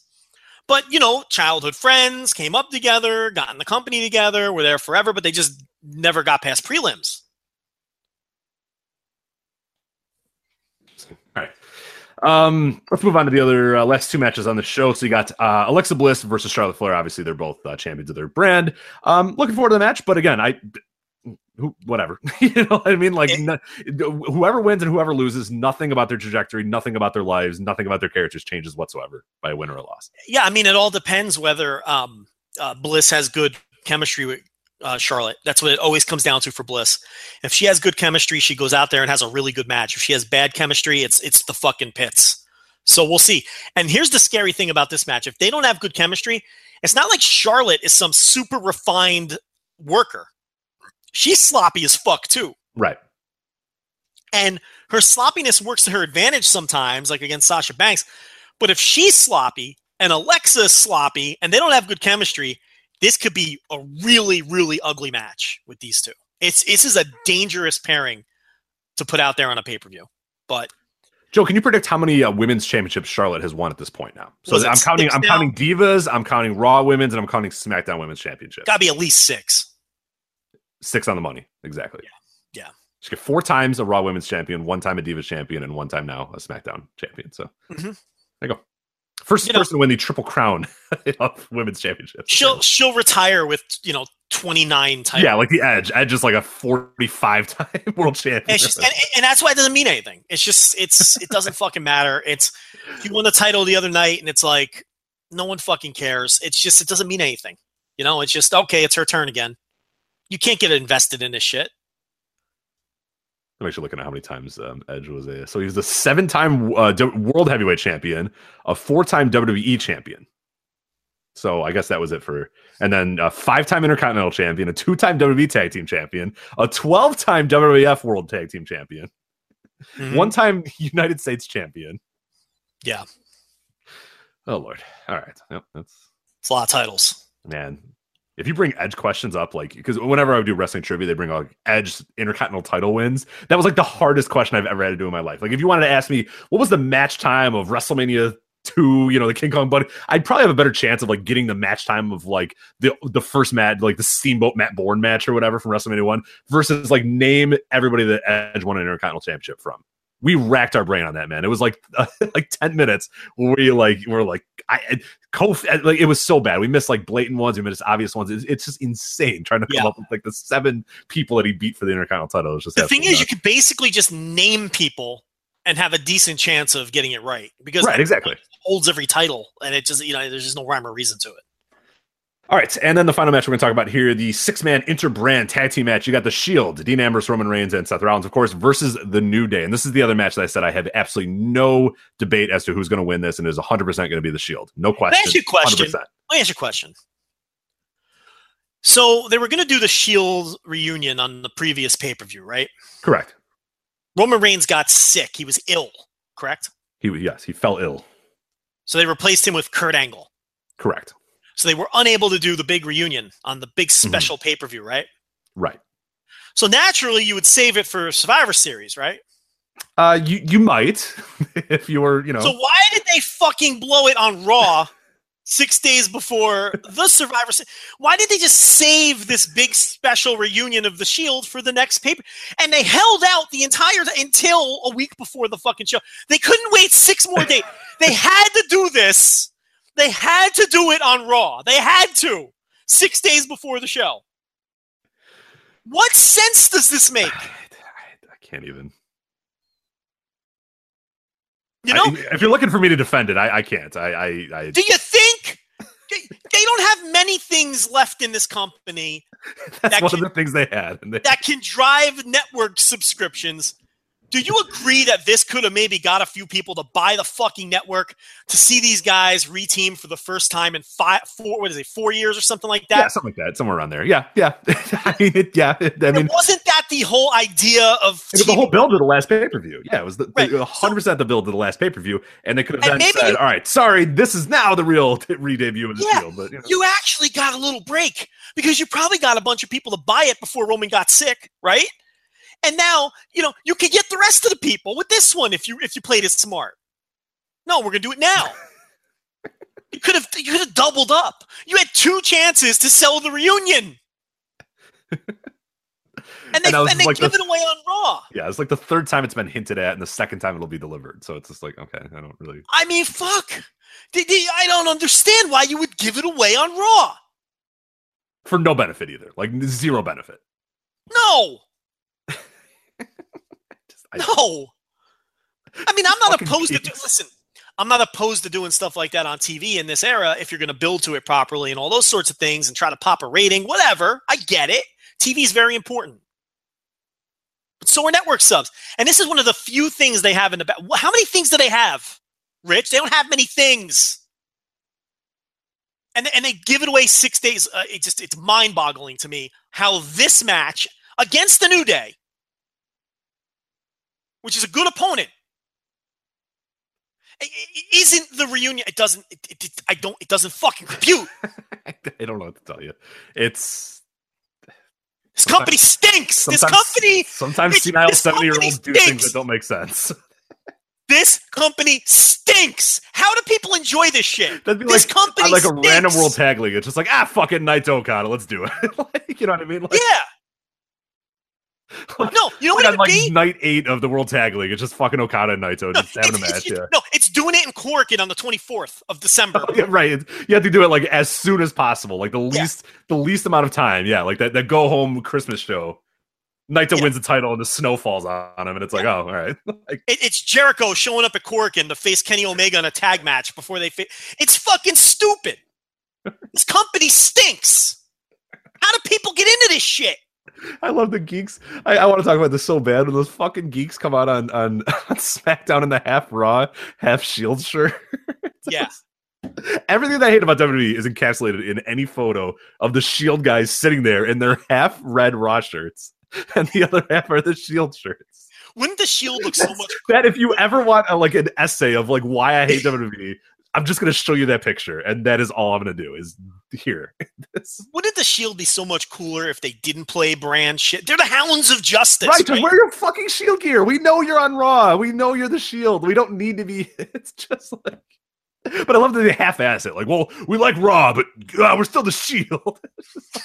So what we're going to do is slice our shirt in half. It look fucking geeks. They're like fucking weirdos. They're morons. Why would you ever think those guys are cool? That was the least cool thing those guys have ever done. They looked like Gene Snitsky in a Raw vs. SmackDown Battle Royal wearing his blue shirt. That's what they look like. They look like Gene Snitsky. It's ridiculous. You know, that's Gene Snitsky. Did I ever tell you Gene Snitsky used to interact with my company's Facebook page? Yeah. Every so often. Mm-hmm. Yeah, one time we said we were closing early for a party and he liked the post. And then like he invited him. It's like, all right. And he doesn't live there. He doesn't live anywhere near where so like our stores were closing early, but like the online website was still up. Like you can still go. So he lives in like New York, obviously, still or whatever. So I saw it come up and I'm like, is that Gene? So like one of my buddies that I work with is also a wrestling fan. So I'm like, look who like this man, like Gene Snitsky like this. He's like, oh, that's pretty cool. Like that's awesome. And I was like, yeah, that's and to this day I still look every single time and I've never seen him interact ever again. That one time he was very happy that we were going to go to the zoo or something. And that was all that Gene Snitsky ever cared about with our page. You should have invited him to the party. Maybe he would have shown up. Well, the party was happening in like 2 hours and he was in New York. So I guess, I mean, it wasn't his fault that he couldn't get there on time. It's just, things happen. Yeah. But these t-shirts, I mean, fuck this company. Fuck these t-shirts. Fuck this company. The t-shirt, it's Gene Snitsky shit. It really is. That's what it is. It's but Joe, how would you know who's on SmackDown and who's on Raw unless they're wearing the shirts? Like you have no clue what team the New Day's on unless they're wearing blue. You know what I mean? But here's the thing: you're being facetious, but that's the reason. No, exactly. Yeah. Because again, you have to treat everybody like a first-time viewer. That's this man's philosophy. He doesn't give anyone any credit. You can't just watch for the first time and catch up. We're all too stupid for that. It all has to be shoved in your fucking face. Which is what's the worst is like, and I'm sure a lot of people come from this, and I know you're this way too. There is nothing better than that first moment when like something hooks you and you want to learn more. You know what I mean? Like the first time I watched WWF, I had no fucking clue what was going on. It hit me on some level, and I said, I like this, and I want to know more. And then it set off an entire life of me trying to discover more, learn more, read more, watch more, study more, open up the world of wrestling. Like the first time I watched Japanese wrestling, okay, what's going on here? Who are these guys? Who's that? Like, that's the most exciting part, is like a new thing. And you're like, all right, cool. Like, let's do this. Let's really invest in this and figure it out. Like, it happens when the first time you watch any big sport too. First time I watched NBA, I was like, holy God, this is really cool. It's just, that's, but. Who is Josephus Brody? I need to know. Exactly. It's same shit with our beginning. But that was our Survivor Series. You want to talk about Ellsworth real quick? Our good friend James Ellsworth. He's not a good friend. I don't think he knows that we exist. But James Ellsworth, released by WWE earlier this week. What are your thoughts on the run of James Ellsworth? So they signed him to a 2-year contract, and at the time I came on this show and ranted and raved that it was an enormous mistake. This was a guy who at most had 6 weeks worth of storylines in him. There was really no reason to sign him to a contract, especially a 2-year contract. Fact of the matter is, obviously, Vince McMahon and his cronies thought this guy looked funny, and they liked laughing at him, so they gave him a contract, which is great for James Ellsworth, but was bad for the rest of us. I'm not going to say he had no chin, and Vince found it funny, so he signed him to a contract. Yes. And it's like, what are you going to do? And I came on this show and said, what the fuck are you going to do with this guy for 2 years? And, well, they cut him a year early because they ran out of things to do. Surprise, Rich! But they ran out of things to do with this indie scrub a year before his contract was up. I know that's probably shocking to you, but just like we had predicted, they had nothing left for James Ellsworth before the end of this deal. The guy should have been gone. It should have been a nice little 6-week run tops, the AJ Styles story. Then maybe you do something else with him. He should have been Colin Delaney. Colin Delaney showed up on ECW. He did the same thing basically that this guy did. He got over to some extent as just, this geeky jobber. They ran through some storylines. He turned on Tommy Dreamer and they cut him loose. That's what this guy should have been. He should have been around for about 6 weeks. You run a big angle with him and you cut him loose. He overstayed his welcome. The bottom line with this guy is I never enjoyed anything he did in this company. I can honestly say that with a straight face. Maybe this is just another example of Joe Lanza doesn't like fun, but I didn't find this guy fun. I found everything he did cringe. And it's not necessarily his fault. You know what I mean? I think he was enthusiastic and he enjoyed his role, and I have nothing against the guy, but he brought nothing to the table that I wanted to see. So, from that perspective, I don't think there's any kind of loss. Good for him, though. He leveraged a 6-week storyline into a 2-year contract. He worked a feud against AJ Styles. He was involved in some big time angles, like the first ever women's Money in the Bank. He got to go on the road for WWE, and now he's got all the benefits that come with being a former WWE guy when it comes to residuals.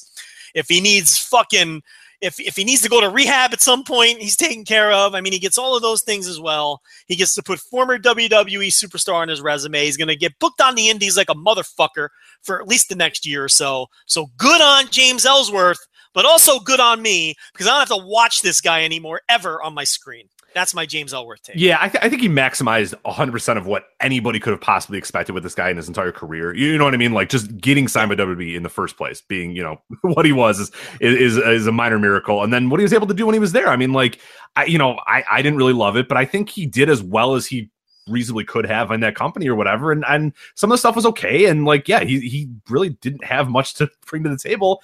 And I think it's just amazing that when they find something that they really, because this is a guy that like got more opportunities than hundreds of people have gotten in that company, and more opportunity and more things to do and more stories that actually had consequences or whatever. So it's nuts in that respect that this is one of the guys that kind of got behind and wrote some good stories with, but it had run its course. And I think it lasted even longer than I thought it was going to run.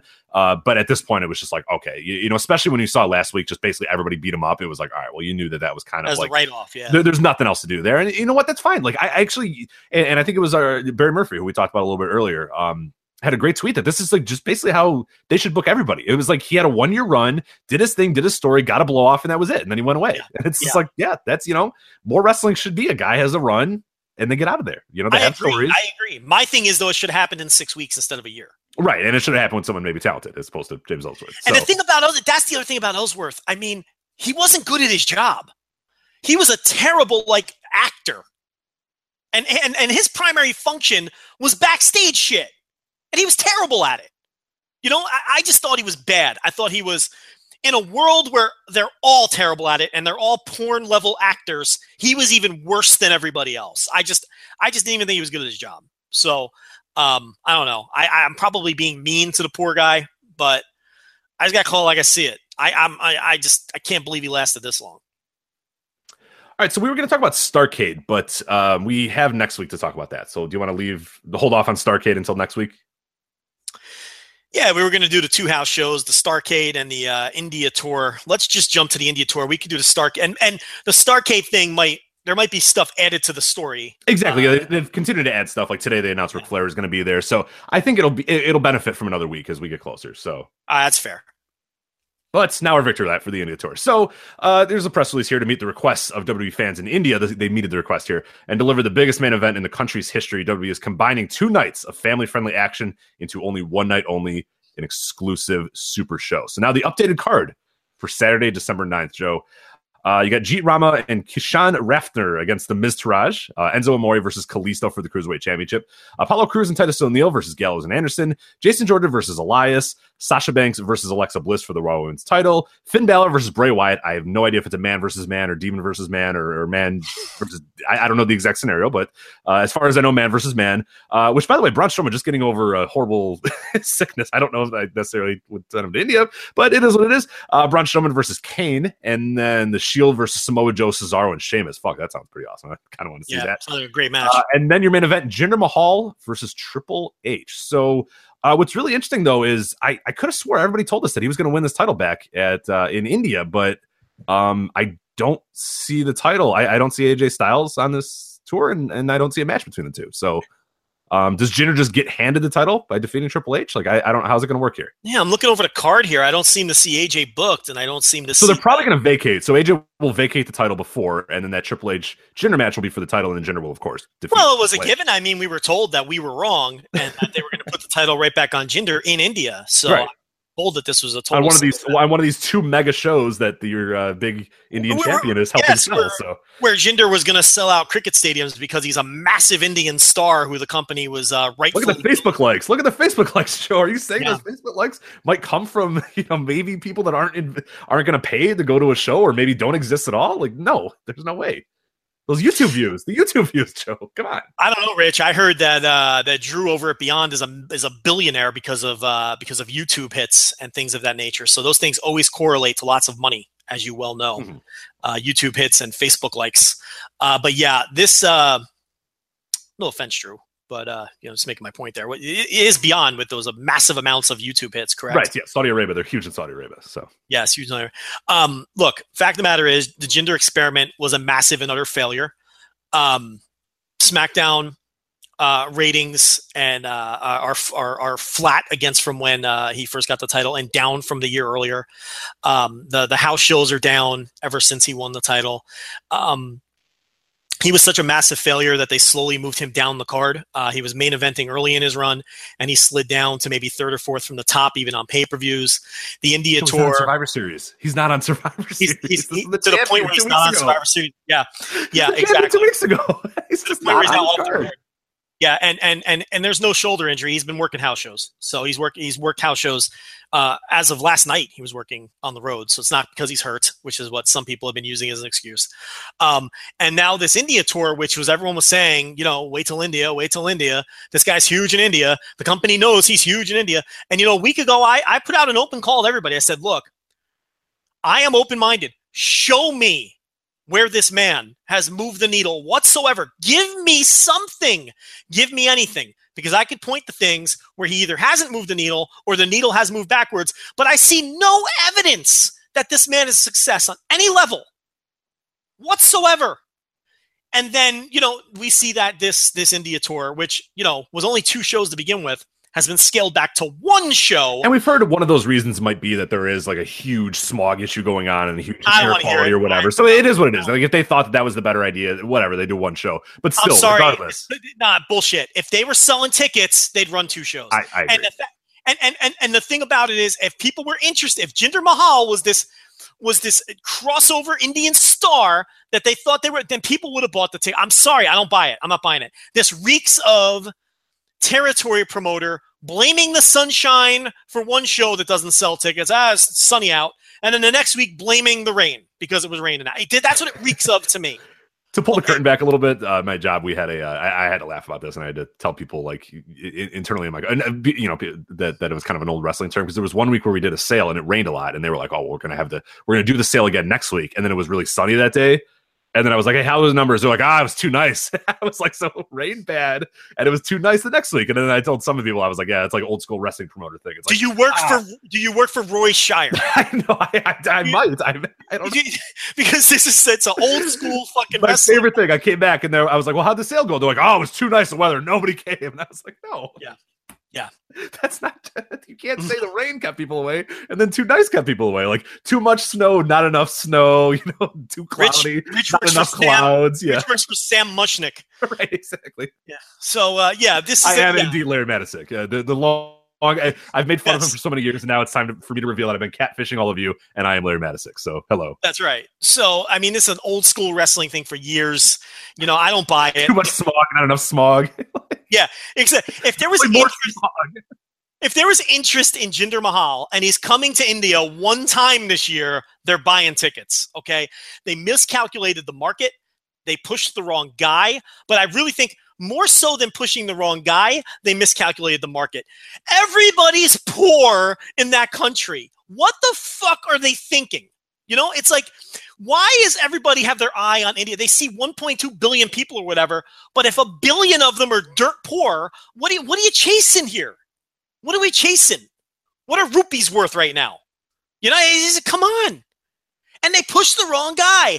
And they pushed him as a heel. The guy stinks. He has no charisma. He can't work. And you push him as a heel on top of it. You don't even make him a hero. I mean, this couldn't have been more poorly executed. And we've been ranting about it since they put the goddamn title on him. And people are trying to tell us we're wrong. Are you insane? So yeah, we're taking the W again, like we're apt to do around here lately. Okay, it's a joke. We knew it wasn't working. We knew it was ill-advised. We knew they were approaching it all wrong. And they just got shit on. The entire country of India just took a giant shit on this company and Jinder Mahal. The experiment is over. It failed. They've moved on. The guy stinks. He's a mid-card heel at best. That's all he is. And I'm going to give you another. While I'm on a roll here, Rich, I'm going to go one further. I wouldn't be shocked if they cut him. I really wouldn't be shocked if they cut him. What does he bring to the table? Now that you're not doing this push with him. Right, yeah. There is a weird scenario here where this could be, and this used to be old school. I mean, WWE would do that a lot, where they try a guy out, and if it didn't work, they would just say, all right, well, fuck it then, you're done. And then, bye, that's it. Because what do you do with him? What was he before he was champion?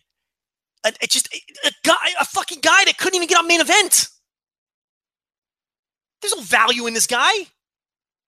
Maybe you keep him around for giving the old college try with the thing. Okay, that's fine. Look, I'm not offended by the guy hanging around your lower mid-card as a heel. I have no problem with that. His matches are still going to stink. You still got to endure him being arguably the worst wrestler on the roster, but he brings something to the table as a mid-card heel. Honestly, he'd be better as a mouthpiece.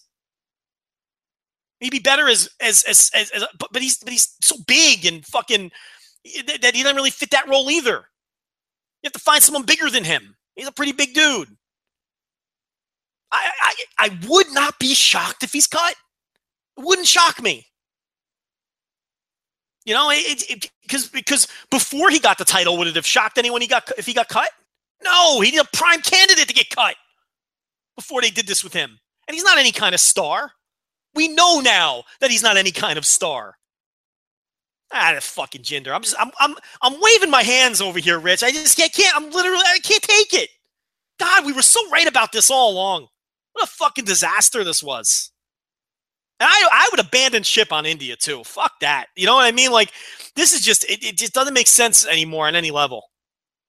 I get you got this Jeet Rama and Kishan Rafter. Maybe if one of these guys develops, I think it's smart putting them on this card. I got no problem with that. Let me ask you this. Why aren't they main eventing those two guys? Why are they working like an opener or whatever? Try something with them. Give these fans someone to latch onto at a grassroots level to get behind, from the jump. Yeah, would that be the worst thing? It's a house show. Yeah, they're probably. It's a local house show. Right. Why can't you push these two guys? Shit, I'd put these guys in a match against Jinder and have them beat them.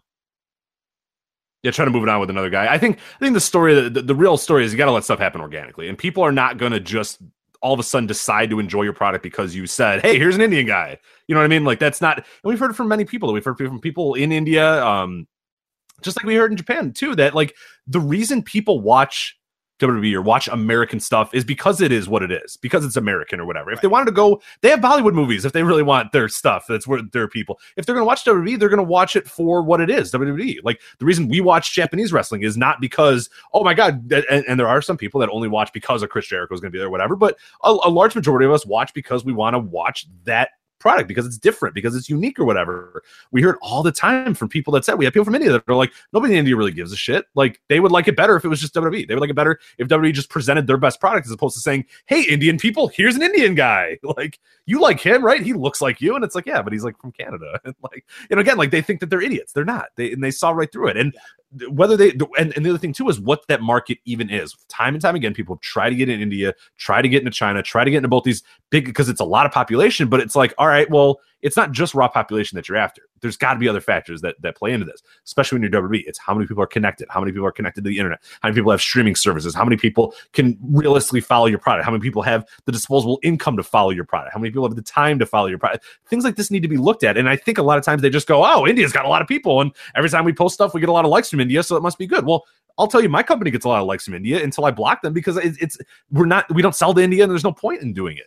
But I can get, if I wanted tomorrow to get 20,000 people from India to like, my Facebook page, I could. But what's the value in that? It's all about the value. It's all about what they're going to do to help the bottom line. And it's, in a lot of ways, like I think WWE and a lot of these other companies just look at this region and don't take the time to actually realize what's going on there or really understand the market and just assume that they can just shove stuff down people's throat and they're going to take it. And that's not how it works.